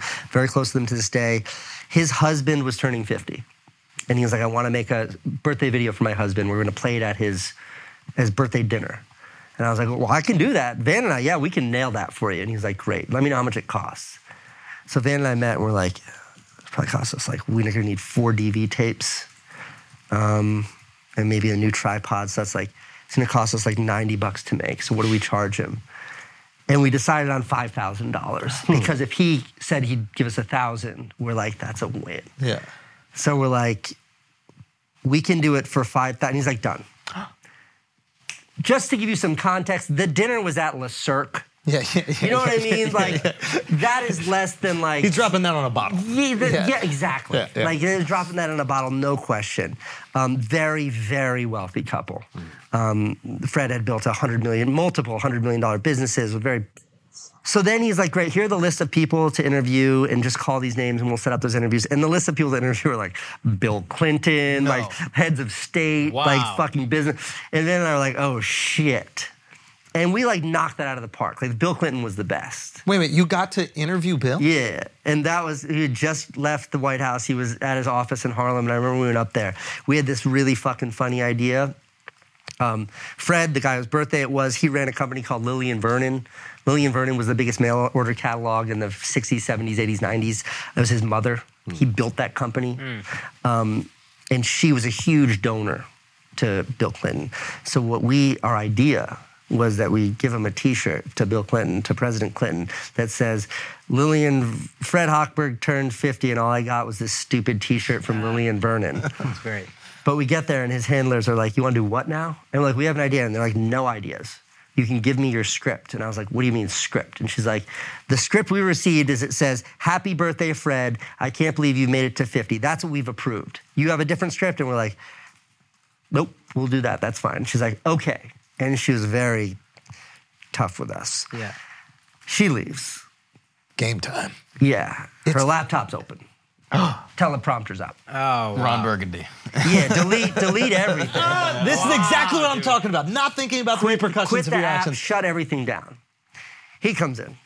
And he sits down. We're like, well, good to see you, Mr. President. And we like sit down. Secret Service is like, these fucking guys. Who the fuck are we? Had this little rinky-dink camera. Yeah. We didn't have a teleprompter. She had to have their And she's sitting there. I just remember her like. You're interviewing the president on the camera you bought when you were flat broke at like 16 years old. We didn't have a lavalier mic. We just had the onboard. And she's like, I'm sorry, Mr. President. And he's like, Jessica, I got to get out of here. And I was like, Mr. President, I have an idea. And like went right at him. And I just remember I remember Secret Service like jumping up at me. Yeah. And like I like run across my hand out and I was like, here's the idea. And I was like, we made you this. And he's like, boys, I love it. That's You're great. recording? And we're like, yep. And he like one take wonder, fucking nails it. But the video was like a big hit at the dinner. Yeah. Like we played the dinner, everybody fucking loved it. The president was there, he loved it. Like it was everyone. I need to That pause is so because dope. this is something that you keep doing in your life, and it's very intriguing to me. It's a really good The moments where you could get in trouble or you're doing something naughty, there could be repercussions, you could be spanked. You just go for it constantly. Do you think at all in that moment what could happen if this doesn't go right? No. You're just so locked into what could happen if it does go right. I never think about if it goes wrong. There's never even a consideration. Okay. That's never even That's a doesn't even superpower. exist. I'm not lying to you. That's a superpower. Okay. Okay. Like that doesn't even exist. Interesting. Yeah. I mean, what a huge competitive advantage. And you've just always had that your whole life? Yeah. Okay, I mean, so yeah. you get Clinton, all-time charisma guy or what? Like Oh my walks God. in and I mean, just, this is when he was like young and like top of holy, the top. the swagger. He had just left the office. Yeah. He just left the office. And if you remember what a big deal it was that he had his office in Harlem? Oh, yeah, I remember that. Harlem Yeah. was like coming up Yeah, then. It yeah, was beautiful. And like he loved it. And it brought down the house. So was he there for the actual birthday too? Yes. Oh, so everybody's coming up to him being, that's so hilarious. Yeah, you were the hit of the movie, the whole thing. And then like, you know, Tom, because he's so great, like he introduced us to the whole party as these are the guys that made the video. And it was a lot of art people there, and a lot of these art collectors came. They're like, "What do you do? Like, what are you guys doing?" And then Van and I were like, we went into the fine art world, and we started making videos, and then calling them fine art. And we didn't know, and like, sure, why the fuck not? And we did make a lot of videos that I think are now art, but we didn't know what we were doing. And we would just make them because it's all we could afford to make. Like we did one, it was like a really close-up video of building a little log cabin, if you can imagine, out of matchsticks. But we're building it on top of an electric burner. So at some point in time, the whole thing's gonna combust. And it was this beautiful thing. Which is another one where it's like, if you take mothballs and you put them in vinegar, the mothballs sink, but then bubbles go on them, and then they rise. The bubbles pop, and then they fall. And they start dancing. Art. And we did a bunch of those. We learned all of those from a book called Mr. Wizard's World's Science Experiments You Can Do at Home. Great book. And we made them, and we called that series of videos Science Experiments. Great title. And we, like an art gallerist was like, I'd like to show that. Hilarious. And he showed it at Miami Art Basel, like 2002 or 2003, whatever. And it was like a big hit. And we like sold them. We like sold limited edition DVDs. You're the first NFT. Yes. Yeah. You fucking created NFTs. And we sold and then we took stills from it and blew them up. Yeah. And we sold those. And like where we got the money to like blow up those stills, that same like wonderful, incredible human being, Tom Healy, was like, I will bankroll your art career. And he did. We did an art show at his house. And like people like came and saw our pictures and they bought those. And this wasn't a lot of money, but this was like enough to money. keep it going. Yeah, and I remember then like this is when we got a studio. This was 2002, I think, maybe 2003. We got a studio that I'm in now to this day. And we went in there and I was like, I can afford $500. And she was like, let me show you what you can get for $500. And I remember it was like this little old Chinese woman, because it's in Chinatown, and she had toilet paper coming out of her like panties, going down and like attached to her foot. And like the person that I was with, Tom Healy, was like looking at these places, he just kept nudging me, and I'm like, there's no way I'm gonna tell her. Right. And she showed us all these spaces, and they were all awful, no windows. Yeah. And she's like, I have one with windows. And she showed it to us. It was 3 times the budget. And Tom Healy was like, you have to take this place. And I was like, if we take this place, we have 30 days until we're completely out of money. And he's like, you'll figure it out. And I was like, okay. So he like co-signed the lease, got the place. So the one time you thought about consequences, a guy next to you was like, don't think about it. Yeah, I mean, it was also just like, it was less about the consideration of the consequences, more just being practical. It was like, I'm not, like, I was thinking $500 and we're good for like 3 or 4 months to figure out how to make our next dollar. And we have 30 days. And it was like, fuck or fight, man. It was like guns at the back of your head. What are you going to do? Yeah. And? Fucking figure it out. How'd you figure it out? That's when like we started selling those paintings. We started doing like, turn that into something else, making more art. People liked the art. Can you do a video project for me? Yeah. I mean, like we started doing videos. Like I want to work for Nike. I want to work for this brand. Like remember Truth, the anti-smoking campaign that was like big in the early 2000s? Yeah. Like they wouldn't hire us. We just started making our own Truth videos. Like companies that we wanted to work with that would never hire us, we just would make the fucking commercials and put them on our website and pretend that they had hired us. That's how I got my first job for Nike. The Nike video is fantastic. But the Nike video you're talking about happened 10 years later. No! So you made you make a fake Nike. A whole bunch of fake Nike videos. That's how Nike first learned about us. And the first Nike video I ever got was like a guy who had like a tiny discretionary budget. And he's like, I like your fake Nike videos. We're doing a little meetup in the East Village. Would you make a video for that meetup? And I was like, fuck yeah, I'll make that. And it was Where was the meetup? I don't remember. This was like 2005, 2006, but it was at a bike store. Go. They were doing like an event. And I made them this like 5-minute Nike video, and they played it there. And like, believe me, from that moment forward, when people were like, "What do you do for a living?" I was like, "I make Nike commercials." So you become commercially successful. In my head, in reality, I had made one $5,000 Nike video. But was it scratching the creative itch? Like, it's not filmmaking, but it is. Yeah, I mean, the idea that someone would pay me to do anything with a camera is so, I mean... mind-boggling. Yeah, like someone's going to write you a check to tell a joke. Like, that crazy. is... When your whole life, you're like, no, I will literally pay to do... Like, I used to drive around to deliver VHS tapes of my videos so people would watch them. Yeah. I was like, it was amazing. And like that just picked up momentum. Like there was just one opportunity led to another, and there were ups and downs. There were times when Dan and I would get like, I remember we got a Microsoft job when they were trying to compete with YouTube. Yeah. And it was $200,000, maybe it was $100,000, but it was something outrageous. And we knocked it out of the park. And it was like a home run. They put on like their Microsoft version of YouTube at the time, so nobody saw it. But it was like that, we were fucking flush. Yeah. Wow. We moved into better apartments. I remember I went out to eat a bunch of times. And like 4 months later, it was like, well, what the fuck are we gonna eat now? You know, so it was like that went on for a very long time. Did you ever have any failures in that strip? Like someone hit you up, you do the commercial, and they're kind of like, and it depends on how you define failures. I remember like we got a music video, and I remember like went to task to land this music video. Like I did everything I could. It was on Eazy-E's label. It was like this cool rock band they were bringing up. I did everything, and the shoot was a fucking disaster. And the video objectively sucked. Like it sucked. We did not do a good job. And that hurt. And then on top of that, the producer stole all of the budget. He was some 2-bit fucking producer from like North Carolina, Virginia, where we shot it. And it was like, he stole the whole budget.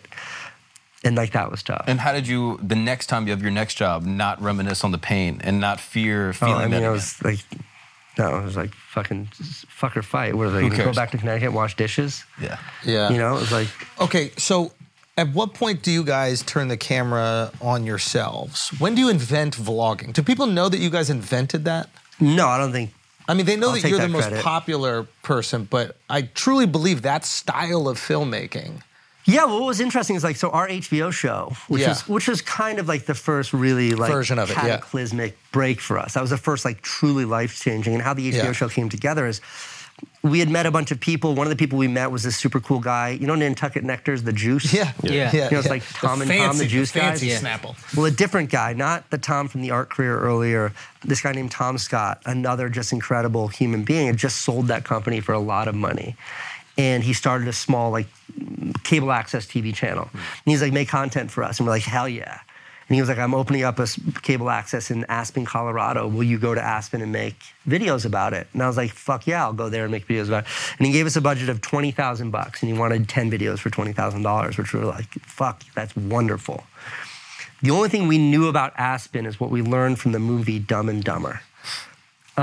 So instead of going to Aspen and making videos, we bought a 1985 Ford Econoline van and 2 mini bikes that we put in the back, and we drove there. And we made a video that was like a fucking Dumb and Dumber video of us traveling there. Like there's all these little vignettes, like at the beginning, how to fucking cheat the DMV to register a car that has no business being registered. Then like car breaks down on the highway, so we go to our mini bikes, like just this wild adventure. And he was like, gave us no creative parameters except he's like, look, this is a respectable channel. Please be responsible here. So we called it the Responsibility Tour. Maybe we called it the Respectability Tour. I don't remember. Van says it's the greatest thing we ever made together. But that was effectively vlogging. It was like really in its infancy. And he loved that we made that, even though no one on his cable access channel had any fucking clue what to do with it. Are you familiar with the term gonzo journalism? Yeah, we were big. I'm a huge fan of Hunter Thompson, like huge. I've read every one of his books. Like, That's what I... Yeah. We went there, like he was still alive the first time we went there. And it was like, didn't get to meet him, tried. But like, that was like, he was a big part of that and why we were doing that. Putting yourself and making yourself, you know, the forefront of what you're writing about and experiencing it. And I think that's what you guys have done with vlogging so brilliantly. Yeah, use your experience as sort of the catalyst for the... Did you guys kind of realize through shooting yourself that you're more interesting than a lot of the subjects that you were shooting before? It was more like the only way and this is true to this day, the only way I know how to communicate interestingness is by sharing how I experience that interestingness. Yeah. I don't know. I can't tell you that energy drink is good. I can tell you why I like that energy drink. And it'll be compelling. But I can't tell you that it's good. Every time I tried, I fucking failed. Yeah. But that guy, the guy the cable access guy loved it. And he was like, let's do something big together. Yeah. And he was thinking of feature film. And Van and I were like, look, all we know how to do is make these little videos. Yeah. So I went to him and I was like, look, give us this much money and it will cover all of our expenses. And for a year, all we'll do is make little videos. And he was like, I don't know what that means, but sure. It was not a lot of money. And that's what we did. And for the year, and like 6 months into it, I remember he's like, I'm going to bring over a friend to see what you guys have done. And the friend that he brought over was Doug Liman. Oh, wow. Doug Liman, who made, Swingers, one of my favorite movies ever, but he also made Born Identity. He's a wildly successful, huge, big deal filmmaker. And he watches it. And Doug is not an emotive guy. You don't know. And he's watching it. And like when he's watching the screen, we're just staring at him. And they're like, he does not like this. And when it's over, he stops and he sort of is quiet. And he turns to Tom, who just bankrolled this shit. And he's like, you've got something here. Oh, wow. And Van and I were like, what? And he was like, this is a TV show. And we're like, oh, okay. So we started making everything 22 minutes. We put a tail credits. We put a thing at the beginning. And when we had 6 of those, we went out to LA and we just started showing it to people. And most people were like, what the fuck is this? I remember we met with like one channel and they were like, we could put this on our website. And this is 2007. We're like, nobody looked at a website. Yeah. We're like, no thanks, that's not right. And so, like FX really liked it. They had just signed It's Always Sunny in Philadelphia. They had 1 season. It was a huge hit. We liked FX. They're like, we like it. Like there's something we can do with this. We don't know how we're going to put this on TV, but maybe. And then we came back and our producer, Christine, called and she's like, HBO really likes this. Huh. And we're like, you're fucking kidding me. Wow. Like HBO, like the greatest channel in the universe. This is 2007. This is Sopranos. This is Sex and the City. But also, this is The Wire. But also outside Wire. of scripted, real sex. This was like the salad days of HBO. Yeah, but they were dabbling in a lot of unscripted content. Yeah. There was docu-style that was amazing. It was so next level what they were putting out. Yeah. So we went back and we met with them. And I just remember like that fucking meeting with them.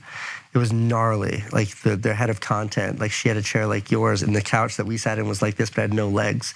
So you sit with your like knees up and you just feel small. It's such a fucking LA move. And I remember we get there and her assistant was like, can I get either of you anything before she comes in? And Van was like, ham and cheese omelet, chocolate milkshake. And she was like, I was thinking water. And he's like, that's fine too. Great, that's great. And yeah, and then they bought the show for $2 million. And it was like the greatest thing ever. Insane. Not so much. Then they fired the head of content that bought our show. Yeah. Fired her like a week later. Yeah. They still went through the deal, probably because they had to. The Right. new head of content didn't get our show, shelved it. Yeah. Nobody saw it. So we tell everybody we know we sold it. It's like a big deal. And they're like, fuck. Oh, so it never aired. for 2 years it didn't air. And then finally, like, we're going to air it. And they gave us like a $0 marketing budget, and they aired it on Friday nights at midnight. And I just remember, like, imagine if you could only watch my YouTube video. Imagine if people could only watch this podcast Friday nights at midnight. And if they didn't tune in for that window, they didn't get to see this. Yeah. And it was fucking soul-crushing. It was just devastating. And in that window, too, Van and I kind of went our different ways. I wanted to go more commercial. The opportunities at that point in time to really make money were well, you know, like they were coming from everywhere. Yeah. And I wanted to take advantage of that. Van was not into that. So he moved to LA to focus on his art. We kind of were like on our own then. And it was tough. I made like another show that was like the HBO show. And I brought it to MTV. And they loved it. Like, we want to do this, but we're not sure if it works. Obviously, you love your brother a lot, and you're still close. But was that a contentious point for y'all? It was tough. It was really tough. Yeah, it was super, super, super duper, really hard. Yeah. Why could you guys create? Like, I don't see you being able to create with anybody else telling you what to do. Why with him does it work? Just because I just looked up to him so much. So it's just admiration. Completely. Interesting. You know, and so you think everyone else sucks? I mean, I don't know. I don't trust my ability to work with anyone else. I think I recognize talent everywhere. But Van was just sort of a genius. So it was very easy for me to follow. Yeah. But it got to a point where it was like, you know, we're in our 30s, we're still young, but I have a fucking kid. Yeah. And like, it's fun being broke and young. Like, it's cool. And Van, for what it's worth, like when we came back together and got really close again, is when he had a kid. And he started to understand. Yeah, and for the first time in his life, he's like, now it's time for me to figure out how to make a living off of my creativity. And like, I stepped in and shared with him what I had learned. Right. So it was this really funny sort of full circle yin and yang situation. Yeah. That's very poetic, and like we're as close now as we've ever been. But it was definitely challenging. But I brought the show to MTV. They fucking loved it, but they're like, we don't know how this works on TV. And out of that frustration, you did it. Yeah, I just was like, fuck it then. I went on YouTube. And like a year later, my YouTube channel was doing more views in any one 24-hour period than like every fucking Viacom property that was out. Wow. Have New Yorkers shared with you how we feel you represented the city? Do you feel like New Yorkers, you kind of feel like ours? I know this is an odd thing to say, but you kind of feel like ours. I appreciate that. Not that we own you, but that's our guy. There's a great moment in a Spider-Man movie that I love. I don't know which one it is. And it's when Spider-Man is on the subway and he's trying to stop the subway from going off of like this, fake subway track into the water. And he's shooting these like ropes out and he's basically like webs or whatever. Like he's trying to stop the train and he's about to like fall off. And I forget the Doc or something like that is trying to like take off his mask. And all these New Yorkers in the subway step to him because they're like, no, that's our guy. You know what I mean? Yeah, and I think get that it. like when you were on your daily vlog grind, and even now the videos that you put up, I just feel like you've represented the magic of the city so well. And it is fucking magical. And I think that people don't really understand that like your community is who you choose it to be. Whether if it's Marlon, the guy who's at the, delivering your packages, or the guy that you meet at the fucking diner. I used to see my father, who I admire more than anything in the world, create a community from nothing. And I think that's the thing a lot of people that don't grow up here don't get. It's you get to cook your community, and you fucking did it. It's impossible to get if you don't experience it. Because when we moved to LA, we tried to be with family. That's why we moved. All of our family was in LA. My brother Van, his kid, his wife, like my sister, my other brother, my sister-in-law, their kids, my in-laws, everyone's in LA in a very small area. But like it was like the way I describe, I felt like a hollow man. I felt like a shell of a human being. I also felt like a fucking Judas when COVID happened, that I wasn't here. I felt like a fucking I felt like such a two-timing like. What do you mean? What do you mean by that? No, this is interesting. Because fucking New York City was shit on, man. Yeah. New York City was shit on during that time, and fuck you. Like, I know what the reality of the city was like then, and I had a unique ability to communicate that. Yeah. Like, I would have used every power, every outlet I had to say, no, everything you're seeing is a fucking lie. Like, we're Marjorie Taylor, whatever her name is, on fucking Tucker, talking about how fucked up this city is. Fuck you. Yeah. That is not what this city is. You want to know what this city is? Go to any subway station in all 5 boroughs. push your fucking stroller up to the stairs, watch what happens. Yeah, they'll steal your kid. You'll last one fucking second and someone. Yeah. Whether it's like some fucking 300-pound homeless guy, some old lady, someone's gonna pick up that stroller. Yeah. They're gonna fucking help you. Yeah, of course we got criminals. We have 9 fucking million people here. Yes. Some of them are animals. Yes. But this city is like that thing. Yeah.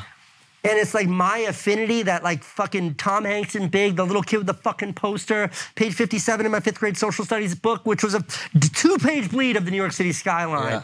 That has never faded. Yeah. My entire cell phone is pictures of the city. Yeah. More pictures of this city than of my children. Yeah. My wife is like, please stop talking about the city.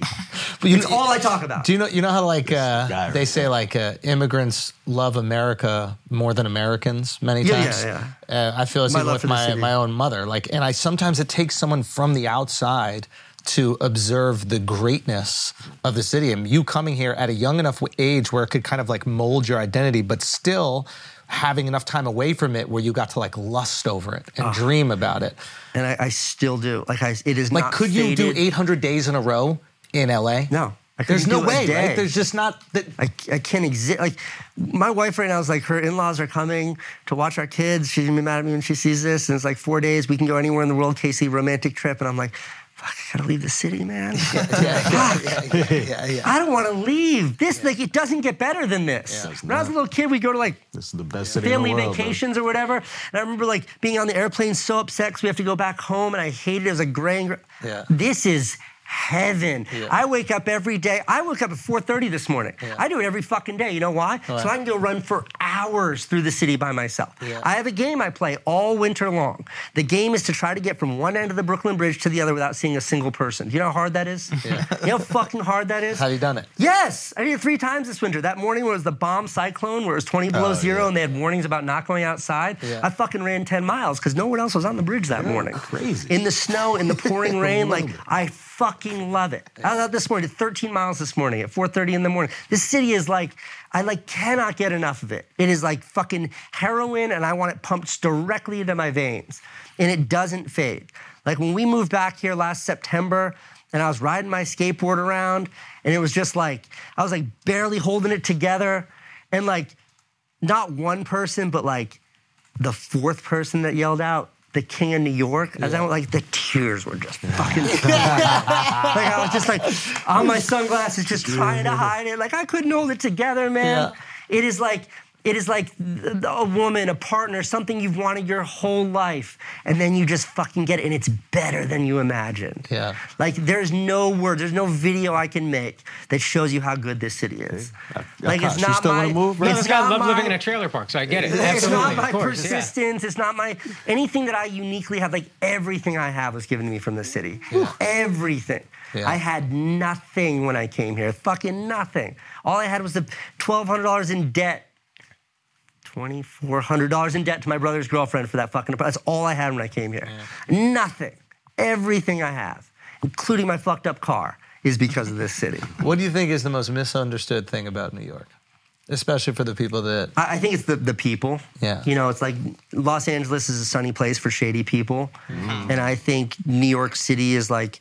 People are fucking harsh on the outside, and they're so good on the inside. And personally, I think there's honesty in that trust. Like, New Yorkers will fucking stab you in the face, but they'll do it while making eye contact with you. You know, there's such a truth to that.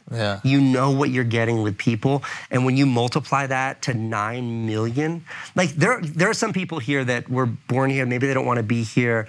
There are some people here that like, they're here by chance. I get it. But most of the people, especially the people, the fortunate people like all of us that we get to interact with, they're here because they fucking want to be here. How many people have you met that was like, I didn't know where I wanted to go after college, so I was just sort of walked by New York City and I was like, I love living in a 200 square foot rat-infested apartment for $3,800 a month. I'm going to stay here forever. No, everybody is like, I fucking fought to be here. That's the thing that I don't think a lot of people understand when people who aren't from New York, they criticize like the apartment size and stuff in New York. They're like, why would I want to live in a 600 square foot apartment with like mice and rats, whatever? And it's like, that's how dope this city is. You're willing to live with rats and cockroaches in a tiny apartment that doesn't have an oven because of what's around it. Yeah. Unintended consequences. Like my apartment was so shitty, the one with the taco, that I would just sit on my stoop. I didn't know anybody in the city. I knew one person, my brother Van. He had a girlfriend. I couldn't spend all of his time. I'd sit on the stoop. Guess what happens when you sit on the stoop? People walk by. They say hi. You meet people. You make friends. Yeah. If I had a nice apartment with a TV, I wouldn't have been on the stoop. Never met them, yeah. No, the way I describe it, the way when I visualize it in my head is just like one of those fucking medieval towns or like cities or buildings with like the tallest fence with a moat with alligators. And if you want to get into that city, you gotta swim across that moat and the fucking crocodiles tear off all your clothes and you gotta climb that fence. There's arrows being shot at you. You're fucking fucked up. You gotta leave everything you've got just to get to the top of that fence. And when you finally fall over on the other side, you stand up and you're like beat up, covered in mud, bloodied. You're stripped naked. You've got nothing.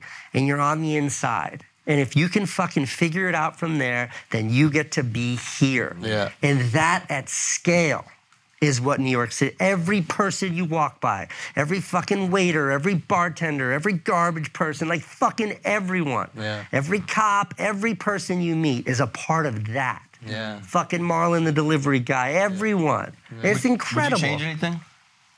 I mean, I like the subway's safe, Yeah. you know? Yeah. They're working on it. Yeah, they are. You know, everybody loves to shit on the NYPD. It's like, do you not realize that the only thing standing between us and fucking anarchy is the New York City Police Department? Yeah. Yes, they need to be better. Yeah. With criminal justice, policing, we need to work at that to make it better. Without them, this is just anarchy. Yeah. But no, like it's the city to me just... I don't ever remember it feeling this good. Really? Yeah, because Bloomberg had it nicer, cleaner, safer. Yeah. But every cool place we know was chased out and replaced by a fucking Chase Bank and a Dwayne Reed. Yeah. Every one of them. But then COVID fucked that up good. Yeah. And now it's a little bit nasty. Yeah. But all those places, all those Dwayne Reeds But we're are used to gone. nasty. That's the thing. I don't like, like nasty. That's not shocking to people who've been here for 20, 30 years. No, but now we get the cool restaurants, we get the cool shops. Do you wish Times Square was like seedier? I mean, I don't go about 14th Street. Okay, fair. Yeah. But like back in the day, like people were like, oh yeah, Times Square was shitty and there was crime and this neighborhood was run down. Like, do you miss that grittiness?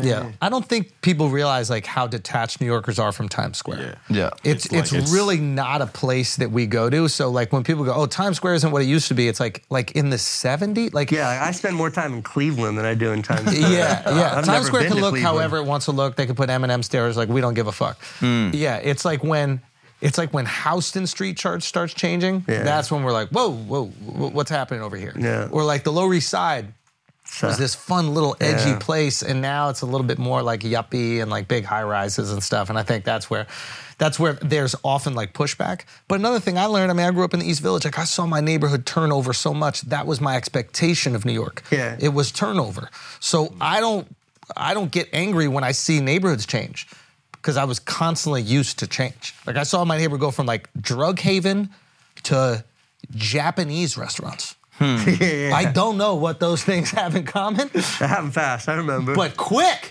Real quick. Like sex stores, buy weed, Japanese restaurants. Done. So And when we take the kids out, we go almost exclusively to Chinatown. Because Chinatown's kind of like one of the last the only thing vestiges. that doesn't change. Yeah. And I think it's because like whatever fucking Chinese mafia situation is They holding got it down. locked down. Yeah. They're like, nah, we're cool. Yeah. Also, like new people are- high rise, nah. People are afraid to go into business there. Yeah. You know what I mean? Like it's just, you gentrify somewhere else. Yeah, exactly. Like, you can open up your fucking bookstore in the East Village or Alphabet City. Don't go near Chinatown. You get fucked up. Yeah. I love Chinatown. Plus, they're building one of the biggest prisons in the country in China. Central Tombs? Central Booking. They're Booking, the tearing Tombs, it down. Wait, they're building a new one? No, they're building a mega prison there. For whom? They're fucking getting rid of Prison or camp? what do you mean? For like a holding situation. Yeah. They're trying to get rid of or at least marginalize Rikers. Yeah. That's And right. to do that, they're building new fucking, it's not a prison, like a jail in all 5 boroughs, these mega complexes. So you get the one rid that of we're Rikers. getting Yeah. is 3 blocks from here. which is fine by me. I'd rather if it wasn't, but I get it. The only thing that bothers me is during this 5 years of construction, it's fucking up all my restaurants, man. Not Trying Center had to go out of business. Not Trying One said he's hanging around by a thread. Yeah. The poor guy. Yeah, they're thinking about building a halfway house. This is kind of an interesting thing that's happening in Soho. I saw that. This is so funny.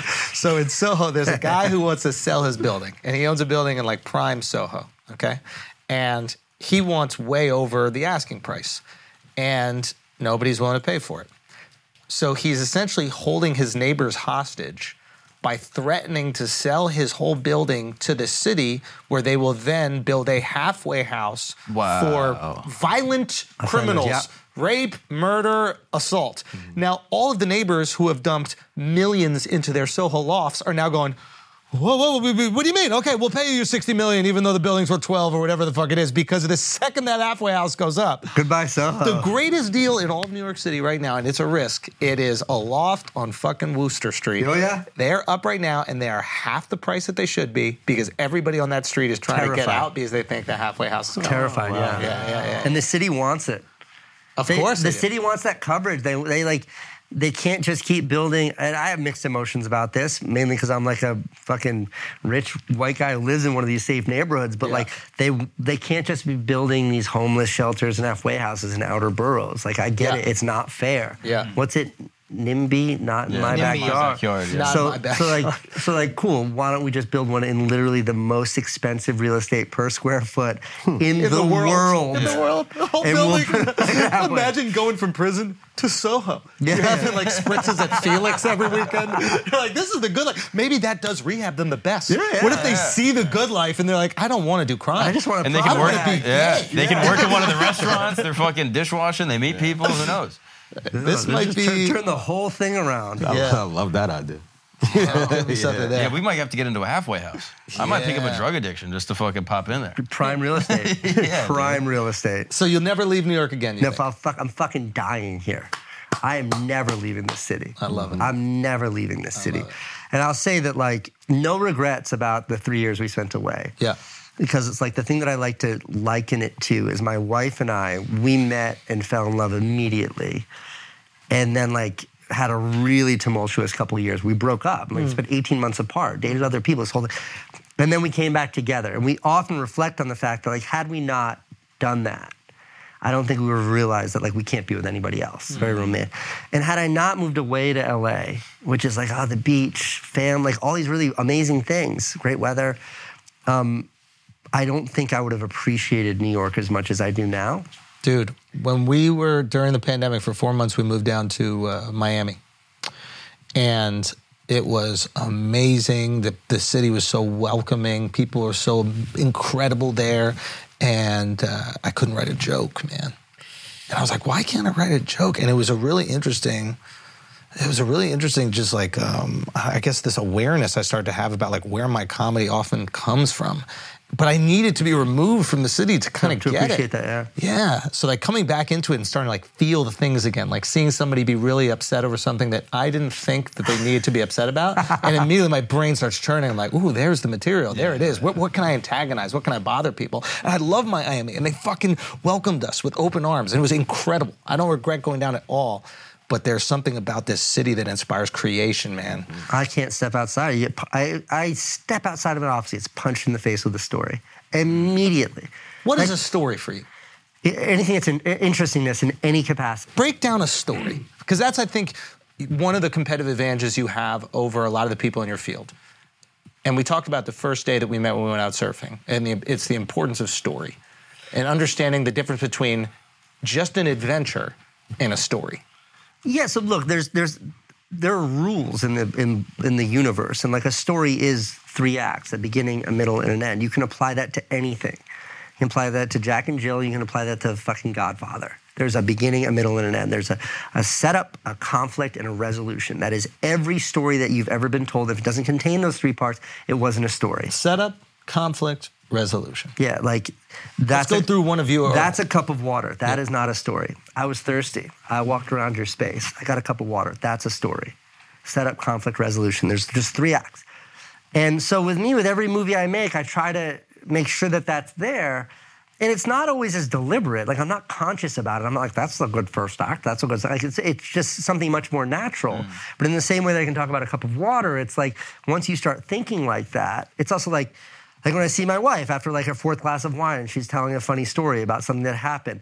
As she's telling the story, I'm like, no, you're losing them. Not too much emphasis on the setup here. You know what I mean? Like, the storyteller in me can't be turned off because I know what a good story is. Yeah. And the story doesn't have to be good. It just has to be told well.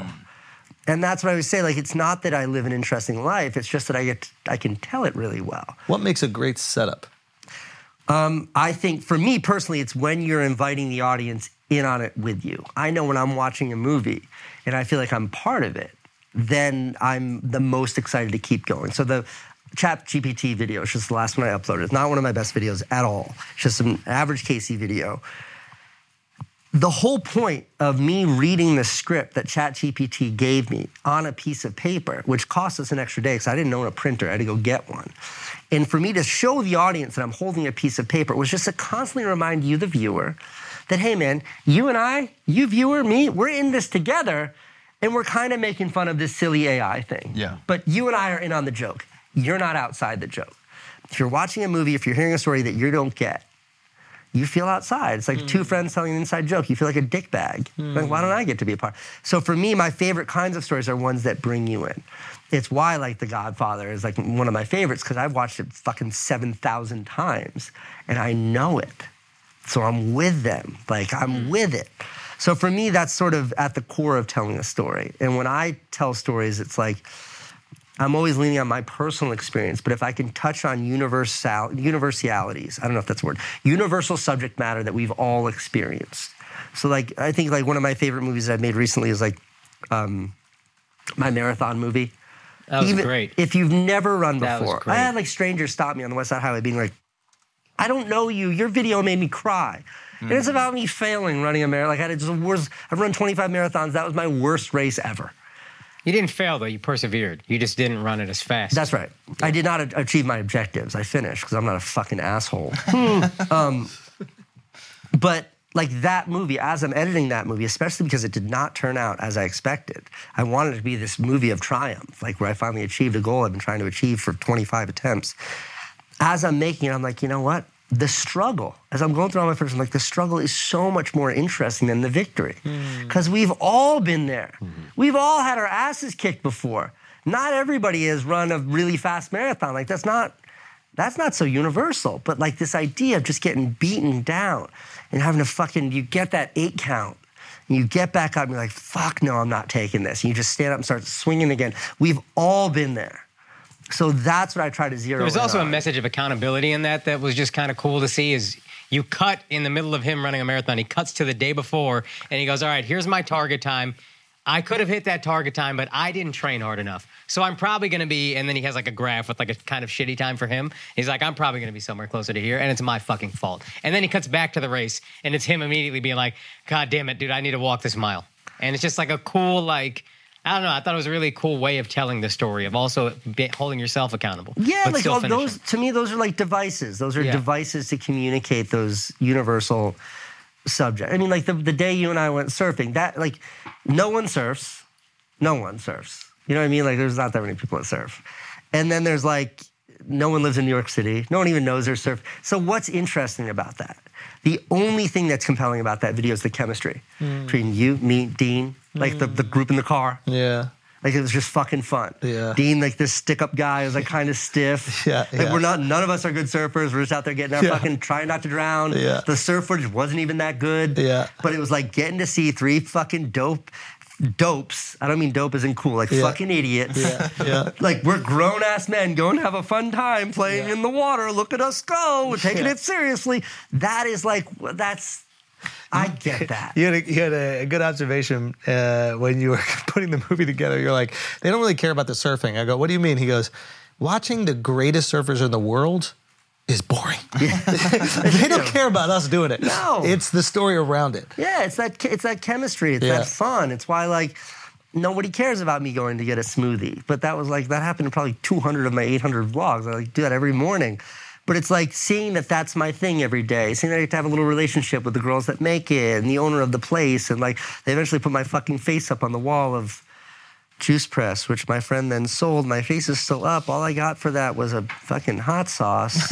Now you gotta collect, bro. Equity Get a there. little piece. Fuck. I love your video with the drone and like the mission so of you good. having to get it back. Oh, I love That's like one of my favorite videos I've ever made. I love that. That's because it was just stupid. It was the most inconsequential nothingness. But like we've all been obsessed about something that is meaningless to everyone else. Yeah. No one gives a shit. But if you care and you can communicate that, that's exciting. Yeah. Like, that's fun. That's fucking great. And, like, for me, New York City is that everywhere I go. Like, one of my favorite videos I made this year is about, I think it's called, like, New York City Insanity. It has some generic title like that. It's just me hanging around in the city doing nothing. And, like, I linked up with that kid who takes the city bikes off of jumps and stuff. Oh, yeah, City Bike Boys. Yeah, he's a G, by the way. Yeah. But, like, other shit happens. And my favorite scene in that is when he's trying to jump a garbage can. And this woman, you know, the city does this thing where they give people who don't have access to jobs, they give them jobs changing garbage bags and things like that. One of those nonprofits, this woman comes over, she's this old lady, and the garbage can's in the middle of the fucking street with a jump in front of it. And she goes up to it and she starts changing the... And I'm like, man. I was like, no, we're filming. And she's like, what are you doing? And I'm like, if you could just take a step back. She's like, all right. She steps back and he fucking launches the bike. She's like, oh! Get him to do it again! Get him to do it again! And like, it wasn't mad because she's trying to do her job. Yeah. She wasn't pissed off because she's like got a tough, she had dealt a tough hand. Yeah. And we're goofing off. She was just psyched. Yeah. She was and I was like, that's the movie. Like, that energy is the movie. Like, at the end of that video, there's a thing where he's in the East Village and he's jumping the bike and he's like going up the wall and smashing off of the bars of someone's fucking bedroom window and doing a wall ride. And he does that, and all of a sudden the window comes flying open, and the girl goes, what the fuck was that? And he does it again. She goes, this is awesome. She comes out to watch it. And it's just like, my God. Like, I'm editing that video, and I'm like fucking applauding the whole time. And he's like, I want to do a bigger jump. And I was like, what do you need? He's like, I need wood. And I was like, where do we get wood? And he's like, maybe a scaffolding. We find guys putting up a scaffolding. And I was like, can we borrow? But they're like, you're the YouTuber. And I was like, yeah. And I was like, can I borrow something? Like, we'll set it up for you. Fucking construction workers hired to put up scaffolding. They're in the middle of 4th Street building ramps for us. Yeah. We broke one. They were psyched. Yeah. Like, that thing, like, that for me is like, when I say a story punches me in the face, it's like that woman trying to change a garbage bag. I see that and I'm like, the world needs to know about you. Yeah. You're the Spike Lee of YouTube, bro. Yeah. I'll take that. The love that you get in New York, bro. It's fucking just this city. It is my muse on a level that's like I fall asleep thinking about this. Like, the apartment we live in right now, all I remember about it when we went and looked at the apartment was the view. Yeah. And I remember we moved in and I was like, Candace, this place is really nice. And she's like, you looked at it 3 times. And all I did when we looked at the apartment, straight to the window, like facing the glass. And I'm like, honey, come to this window. If you push your face against the glass like that, deep breath, close your left eye, you can see the Empire State Building. Like that, no joke. Are you ever a victim of your own success in the city? Because so much of the beauty of your movies is the authenticity. But when people are around you, because you're so successful, so famous now, it might be difficult to be authentic. I mean, New Yorkers are so, like, there's this video going around today of, what's his name? His Dick? Yeah. Big Dick? Mm. Come on, the comedian. Pete Davis. Oh, Pete. Yeah. And he was at the Knicks game. Yeah. And he, like, kind of flips out and, like, hits some guy. But that dude was a pain in the ass to But him. no, He was that's what- harassing that's him what I'm saying. nonstop. Yeah. That happens so seldom. Yeah. In this city, most people. New Yorkers are good about that. The kind of reason stuff. why you know it's a New Yorker, you know it's a tourist. A tourist comes running up. It's like, can I get a selfie? Yeah. Joshua, come here. He said it's fine, Joshua. Sorry to interrupt. Yeah. Joshua. And, like, that's a tourist. A New Yorker goes, New Yorker's like, yo, I fuck with your content. Yeah. And then they take off. They want nothing from you. Yeah. And, like, I love that. Yeah. I was watching a pod you did right before you moved back here. And you said, the second time I do New York, I know how to do it and not be so, I think it was like consumed by the work. Have you been able to do New York in a quote unquote better way the second time? Yeah. I'm better at doing New York. I'm not as good at working, and I struggle with that. What do you mean? I mean, like, for me, it's like if you're a ditch digger, I've been a ditch digger. If you're a ditch digger, you start digging a ditch, you throw the shovel down, go get lunch, go to sleep, go to fucking Hawaii, come back a week later, ditch is right where you left it. Pick the shovel up, you go back. But for me, making videos is more like Sisyphus pushing that fucking stone up the hill, where it's like the minute I stop pushing, it rolls down my back at the bottom. If I go away and come back, I'm at the bottom of the hill. And every time it's like it's very hard to find that momentum. So if it's every day I gotta post a video, I can ride that wave. Like till I'm fucking dead, I will ride that wave. You can't just pop in every few weeks and make something.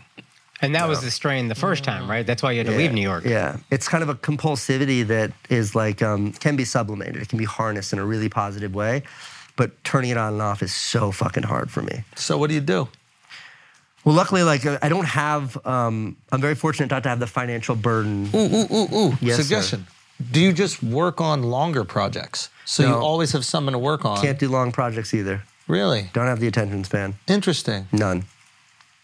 And I don't like it. The instant gratification of YouTube, that's not just making a video in a day or two or in a week, but then releasing it to an audience and then within seconds. Yeah, feeling that. Knowing that people are viewing it and then you get to see them talking about it. That's why stand-up's like stand-up, to tell the joke immediately. Yeah. And like that feeling that gives me, I've worked on long projects. I've made shows that take a year plus. I've made movies that take years and years and years. Like, no, this is what I love, but that on and off switch, I underestimated how challenging it would be. And it's what, like we were talking about earlier, like I have these things that I want to do, but it requires me hiring people. Yeah. If I have somebody working for, immediately my focus is on management, getting the most out of our professional relation, and like I'm not making movies. Yeah. So like sitting in my office alone, it's why I don't do meetings, it's why I don't do phone calls, it's why I've been blowing you off to do this podcast for how many months now?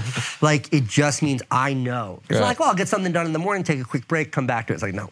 The day's gone, most likely the week's gone. Yeah. And so finding that balance has been challenging, but I think like I'm getting much better. Yeah, because if the options are I do a vlog every day, it puts a strain on my marriage, or I don't really know how to work, it's an important balance to find, I would assume, because clearly it's existential. Yeah. I'm also just so good at fucking off because I can be so busy and do nothing. Like I made a plywood computer. It took me 3 weeks. There's no ROI on that. There is nothing. I just was like my laptop, and then I've got a monitor and my hard drive, and then there's my mouse. It's like my whole table has all this shit on it. I was like, what I want is like a unit that's self-contained. I started drawing it up, and I was like, I'll have this done by dinner. 3 weeks later. Just like that. It's amazing. You should see my plywood computer. It's got a fucking handle on it like a boombox. 3 weeks.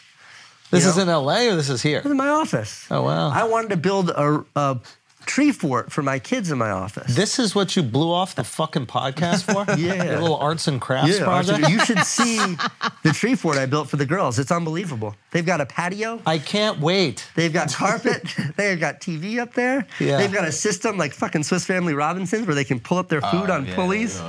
The kids come to my office. They got a place to chill now. Yeah. No return on that investment. That was months. Well, that's kids' happiness. A plywood computer is for no one. Big That's ROI. it's my happiness. Yeah. Also, like sometimes, like I have a TV in my office. You could just click play on anything. And it's just... You just go to HBOMax.com. You know how many movies are on there? It's a lot of movies. No one's telling me not to. Is your TV show on there? Damn, yo. That's fucked That's up. rough. Doesn't even cost them anything to put it up. I know. Yeah. Well, technically, they lost their, the window was like 5 years, so I got it back. So I could do something with it. Oh, shit. I just don't have to relicense all those songs. Yeah, that's kind of annoying. Van's done some stuff with it. He did. Yeah, he's put out like segments of it that were really intimate to him, and he's contextualized them and things like that. Yeah. I always think about revisiting it, but like I was telling the story about the rocket ship and my wife and like how that fucks me up. Yeah. If I start watching videos from 2007, like I will lose myself. Really? Oh yeah. Why? I don't know, the same way that like I have photo albums in my office from like back in the day. I used a point and shoot instead of like before iPhones and stuff. And if I start looking at those pictures, day's gone. Yeah. Get lost in it. Interesting. Like nostalgia is my favorite emotion. Yeah. So if I can like best app on the iPhone is the photo app. Yeah. If I can conjure nostalgia, I'll just, like a warm hot tub, just fucking easy. I love it. If I can make myself cry, make myself smile. Best. It's like if I need to pull up a video, like I have every shot that I've ever taken back to like 2012, I can pull it up within minutes. It's so perfectly cut, like Dewey Decimal System across the board. You have all the raw footage? Everything. Never deleted a clip. And when I need to do that, like it takes me 5 minutes to find the clip and then 8 or 9 hours of watching old video clips. Yeah. So if I start watching the HBO show, I'm gonna lose. Like Van keeps telling me to watch the Respectability Tour. He's like, it's so good. And I don't remember it. I remember broad strokes, but like I don't remember the specifics of it. I'm curious, what's the story behind the glasses? Well, there's a number of answers, but the most honest one is just, like one time somebody asked Jack Nicholson, like, why do you wear sunglasses indoors? And Jack Nicholson's like, without my sunglasses, I'm just another fat old guy, and with my sunglasses, I'm Jack Nicholson. Oh, shit. So me, without my sunglasses, I'm just like a funny looking guy, and with my sunglasses, I'm Jack Nicholson. Nice. So you're trying to be Jack Nicholson, really, just at the end of the day. Yeah, but the reason why it started was because, like, and I made a video about this, but like, if you look at your cameras there, if you flip around the screen so it faces you, like, it's one of my least favorite things about when YouTubers do. They're talking to camera, but their line of sight is off. Yeah. And it's just like, it means they're watching themselves. And it's like, you fucking vain Yeah. monster. You're pretending to talk to me. I know you're looking at yourself, Yeah. fixing your fucking hair. So I can keep my face to camera, but my eyes are over here. So I did it for like a really practical reason. Oh, wow. Yeah. Hide your vanity. Yeah. And then it just, or just to make me seem more authentic. You know, like I'm actually checking my framing at all times, but it looks like I'm looking in the lens. But then it just kind of became part of it. And then I just owned it. And then if you really want to go deep, what my therapist said before I fired her was the glasses are a way of like never having to like really put my real self out there. It's like a way of always keeping like a layer between me and the world. Which is healthy, really. I think so. I think it's beautiful, but that sounds way too like intellectualized Isn't for me that to kind actually of the point like of your documentary that you made, though? Is like this thing can swallow you up, and there needs to be you need to be somewhat grounded in this world of I think so. vlogging and all yeah, that. so these sunglasses provide me with that. Yeah. Good job firing her. I think that we've realized she's a fucking idiot. Yeah. Based Lady, on that I don't one pay piece. you to tell me the truth. Just make me feel good. Yeah. I'm supposed Just to make dump me on you feel and good. leave. Give me those scripts and let me leave. You know? People have been good to you. Yeah. All the stories you've told me so far, barring one, and that's some stuff with family at home, are about people that let you live with them, people you moved in on, people were there for you in a situation where you were in need, and they've constantly looked out for you. People you observe in the city, you find these amazing characters and people doing the most mundane things like changing a garbage can. It's quite interesting that you come from a situation that's quite tumultuous. Your parents, you could have a lot of resentment for what you saw, yet you find so much love and appreciation in humanity. Like, it seems like everything that you've curated is, look how awesome these people I get to interact with on a daily basis are. What do you think about us as a species, as human beings? Most people are awesome. Yeah. Like, I think most people are just fucking great. Almost everyone. Like, you travel around the world, like, everyone's fucking great. So I was gonna get like a little bit of fame. Oh my God. Yeah. They get really nice. Like, I know you asked a sincere question, but like, the one thing about fame has a lot of bad sides, but the one thing about fame is I get to understand what it must be like to be a really fucking beautiful woman. You know what I mean? Like, you spend time with a beautiful woman, and I don't mean like a normal woman. I mean like a supermodel. Yeah. Like, I'm friends, I know some. And like, everyone stares. You show up at a restaurant, it's like, of course we have a table for like whatever you need. The fucking C parts when you're that beautiful of a woman. I have to give you pushback here. People respect you. I was not taking this to a place of it's my looks that grant me the privilege. No, my point is the way that they're treating those supermodels has nothing to do with them respecting their brains, respecting their creativity. Well, I appreciate that. Nothing. The reason why you're getting that love, like if I was one of those supermodels, I would fucking hate it. I'd resent all of them. I'd be like, you just think I'm a hole. Everybody wants to just fuck me. Whereas they like what you do and what you create and the way that you make them feel. That's why you're getting that kindness. That's why you're getting that warmth. They're giving it back to you. You've made them feel that way. Well, I appreciate that. And I was going to just fucking put an asterisk at the end of the supermodel thing, which is like, I understand there's a lot of negativity to that. Like, yeah. I think Brooke Shields, maybe, some famous, beautiful, who's now old, wrote a whole book. I was just reading the synopsis in the New York Times about how hard it was to be young and beautiful because that's all you're ever judged for. Yeah, well, she was also being a kid. This is an experience I know nothing about. That was, No, you're a hot I've guy. never Come had on, to dude. worry about being judged for my beauty. But like, no, and that what you're describing is real. And like the guy in my garage who parks my car, like he knows my videos. Yeah. Like yesterday we're in New Jersey bringing my kids back from a water park and like we pull up to get gas and like the window goes down and I was like, hey, can you fill it up with regular please, sir? And he's like, yeah, YouTube. And I was like, yes. And he was like psyched. And like, I love that. You get the best version of people. Norm Macdonald had a great observation about it. He's like, my life has been so incredible because the people have been excited to meet me constantly throughout my life. And I get the best version of them. They're happy. Yeah. They're smiling. Like most people go through their day and they're kind of frustrated, maybe angry. They're disappointed at things they had to go through. But when they meet me, they smile. So for me to complain about fame would be fucking ridiculous. And I loved that take. Because it's so easy for like celebs to get caught up in this, oh, someone asked me for a picture when I didn't want to take one. It's just like, that is the focus, not the fact that you get joy from every human being that you meet. Yeah, I mean, I probably take, depending on how much I'm outside, I take a lot of selfies, always happy to. And like I can think of one, I've said no, I say no. When I'm with my kids, I say no. Yeah. So it means taking my eyes off of my children. Yeah. And it's just like, the idea that something could happen in that moment. Yeah. But like, there's only been one time where like where there's been like an incident because I've said no. What happened? We were at IKEA and Franny was like a little newborn baby. She was like 2 months old. And she was hysterically crying. Yeah. And there was like this grown man. He wasn't a child, grown man. And he was like harassing me for a picture. I was like, I'm really sorry, sir. I'm with the kid. And he's like, I'm with my baby. And the baby's screaming. And like, you're red in the face. The wife's freaking out. And it's like all this. And he just was so persistent. And he was like, I just want a picture. And he was like, and then he got like a little bit aggressive. And like Candace started freaking out at him. And he got aggressive about that. And there's a baby. And it was just like that moment was really, like I remember that moment. But that's once. Yeah. Yeah. I think like 5 selfies today. That was once. Like it's a. I've only said no to a picture one time.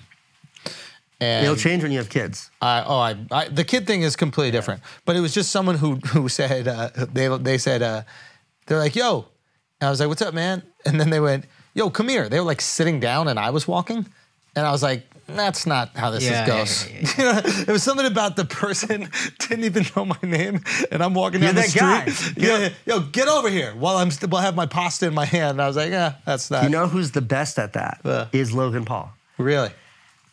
He delivers his no's, which are much more like go fuck yourself. Yeah. With such like grace and charm. Yeah. But it's unbelievable. Like I was with him we're at the beach. Yeah. And this mom comes over and she's like, I want you to take a picture with my kids. Yeah. And the way he shut her down was unbelievable. Where I promise you she left being like, he was hysterical. Let me tell you the story. Oh, really? But it was so well done. And he is so crass about it. Given his fans are all like, it's a much younger, much more male demo. Like mine are all like adults. Yeah. And it's harder with adults because there is a level of respect and like appreciation. His are just fucking kids. Yeah. But like he is so good and so funny about that. Yeah. It is a trait to be admired. Do you remember what he told the lady? No, but I remember when he went away and then the kids came back and they're like, you're just talking to my mom. He's like, kid, how old's your mom? And like that shut the kids up really, really good. You know what I mean? Like he's like good. He's just good about that stuff. Oh, that's funny. The guy's charming, Yeah. Yeah, taking I don't know, it just seems like such a little thing. I literally never say no. I just feel like it's the tiniest, you stop. When people touch me, it's hard. Don't like when somebody puts their arm around you. That's a little bit, yeah. People touch you by the side. It makes me very uncomfortable. Pull you in. Yeah. Yeah, I don't know what it is. It's just like you're a hot supermodel. Yeah. You're a hot woman. Like when you can smell someone's breath. It's you have like a proximity thing, dude. Nothing is better. I never thought I did. Than like when I'm like arguing with my wife and somebody comes up and asks for a picture, and I'd be more than happy to let her know how lucky she is right now. Do you see that? Take another, and then I make my wife take it. She's not busy. Oh my god! I do have a technique that I would encourage you to embrace. Yeah. I estimate that I've reclaimed years worth of my life. You take the picture. Always. And I do the same thing. I tear the phone out of their hand with like a fucking 42nd Street fucking pickpocketers level of precision, with aggression. Yep.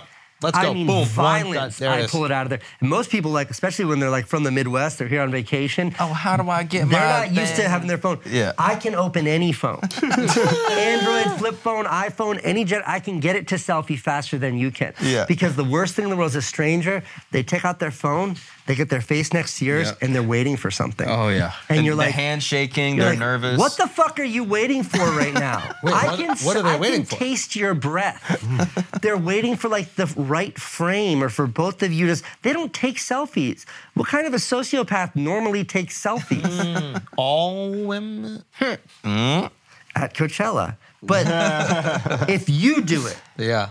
It's just like, I can be in and out in a second, because I don't give a shit if you have a bad picture. Yeah. I know I look good in it, because I know exactly. I know my angle.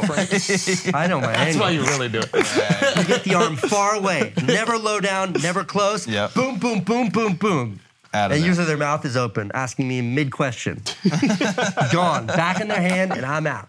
The other thing, too, is when someone comes up and they're like, it's such like, I've always wanted to meet you, and it's like, brother, I appreciate you, but I know you're here for the picture. Oh. Do you know what I mean? Sometimes they're not. Not like in my, seldom, sometimes. Yeah. But we're talking like minuscule percentage points here. Yeah. Most of the time, it's just what they want. Yeah. And I understand. It's like, I think it's very respectful. They want to be respectful and have a conversation, not make it a transaction. Yeah.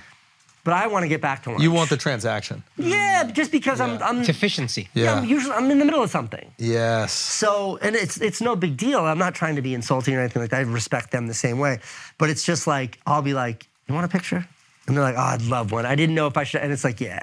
So it's like, if I can take that burden away from the awkwardness of this. Cool. That's very cool of you. Yeah, you just say it. Because you can tell they're a little shy to I remember say. I was at the airport with my wife, and she takes those Peloton classes. There was an instructor that she like loves. And then I was like, say something to her. And then my wife was like, hey, hi. And she's like kind of nervous. And the girl just goes, hi, which I get. That was a little awkward. And then my wife was like, I just want to let you know I really love taking your classes. And it's really nice to meet you. And then the girl goes, okay. And then I was like, yo. I've seen this guy. I get recognized sometimes. I've seen this guy get recognized thousands of times. Always humility, magnanimity, or however you say it. Same with you. And then when someone does that, you look at them forever and you're just like, yo, you suck. Yeah, how's that Peloton stock doing now? Bang. There you go. Bankrupt. There you go.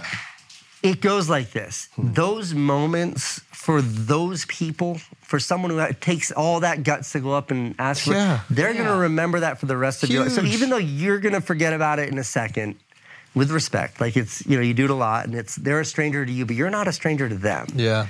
So no, I would say, with very few, and even when I'm with my kids, I don't say no. I say not when I'm with my children. Yeah. Yeah. And if someone doesn't understand that, then they can just go fuck themselves, and I don't care. But at least in that moment, they're like, no, he was with his kids. Did you get a selfie? No, he's with his kids. And have your kids ever been like, why do you take Not the ever, pictures when they're always. hot? Do they say that? Like, I thought you don't take pictures, Daddy, but then when they're hot and they have huge fat tits, like all of a sudden you have time to do that.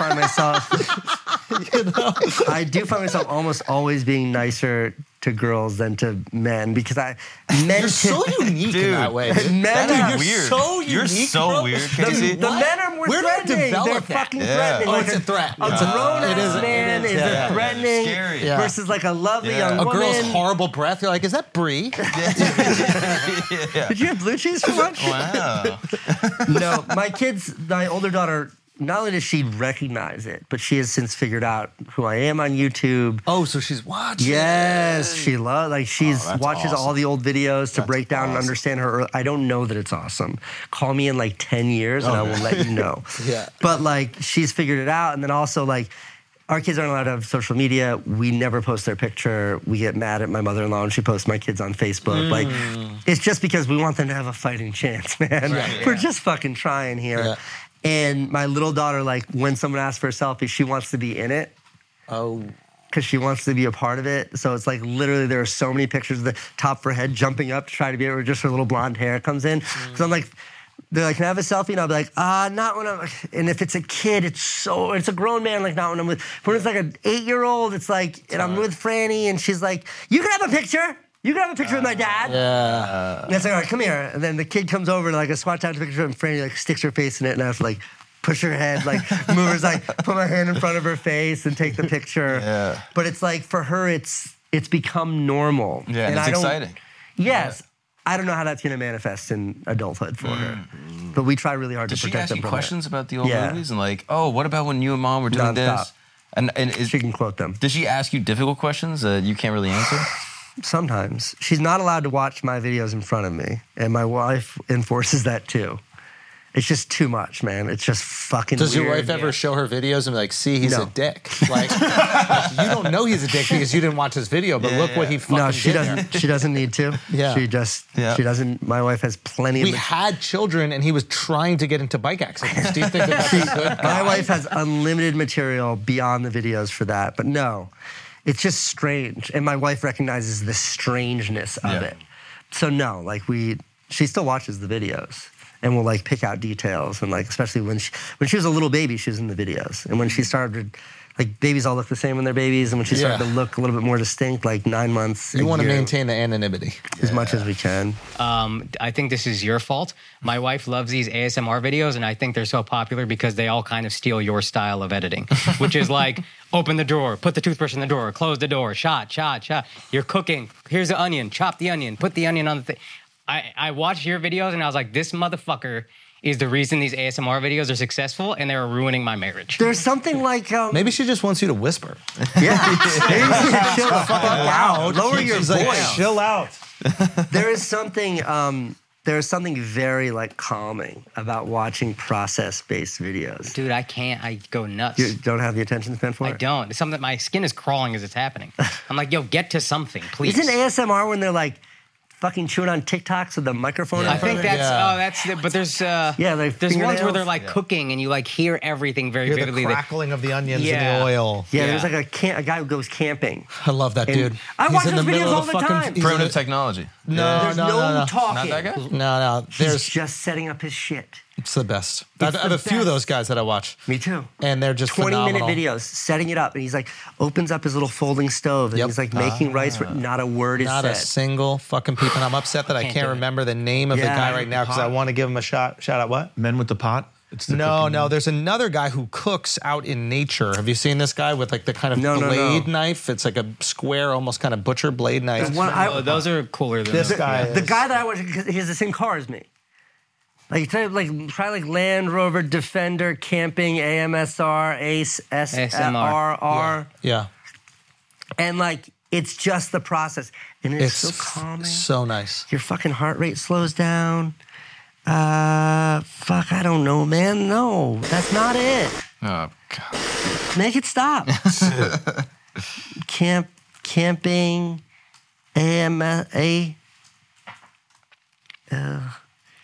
in any event, he's great. There's a guy that also creates, it's not just camping. Like, he doesn't put up the tents and stuff. He, like, creates structures to sleep in. So he'll do it in a cave. He'll do it. Oh, I like that. Yeah. It is fucking phenomenal.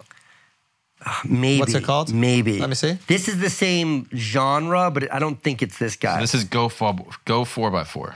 He's got a Jeep. He drives a Jeep. Yeah, but this is the same vibe. Yeah. This is like the whole point's the volume. Yeah, I know. Oh, okay, my bad. You get so irritated. This is why I can't work with anybody else. Look at me, dude. No, this guy's got music. Yeah, this fucking music's wrecking this. It's wrecking it. No, he'd have more. Oh, wait, no, the music's gone. This. I'll watch this for days. I'm already, dude, I can't. You know what I mean? Like, I'm there with him, maybe. Do you like camping? I mean, I've never been camping, but I imagine I like camping.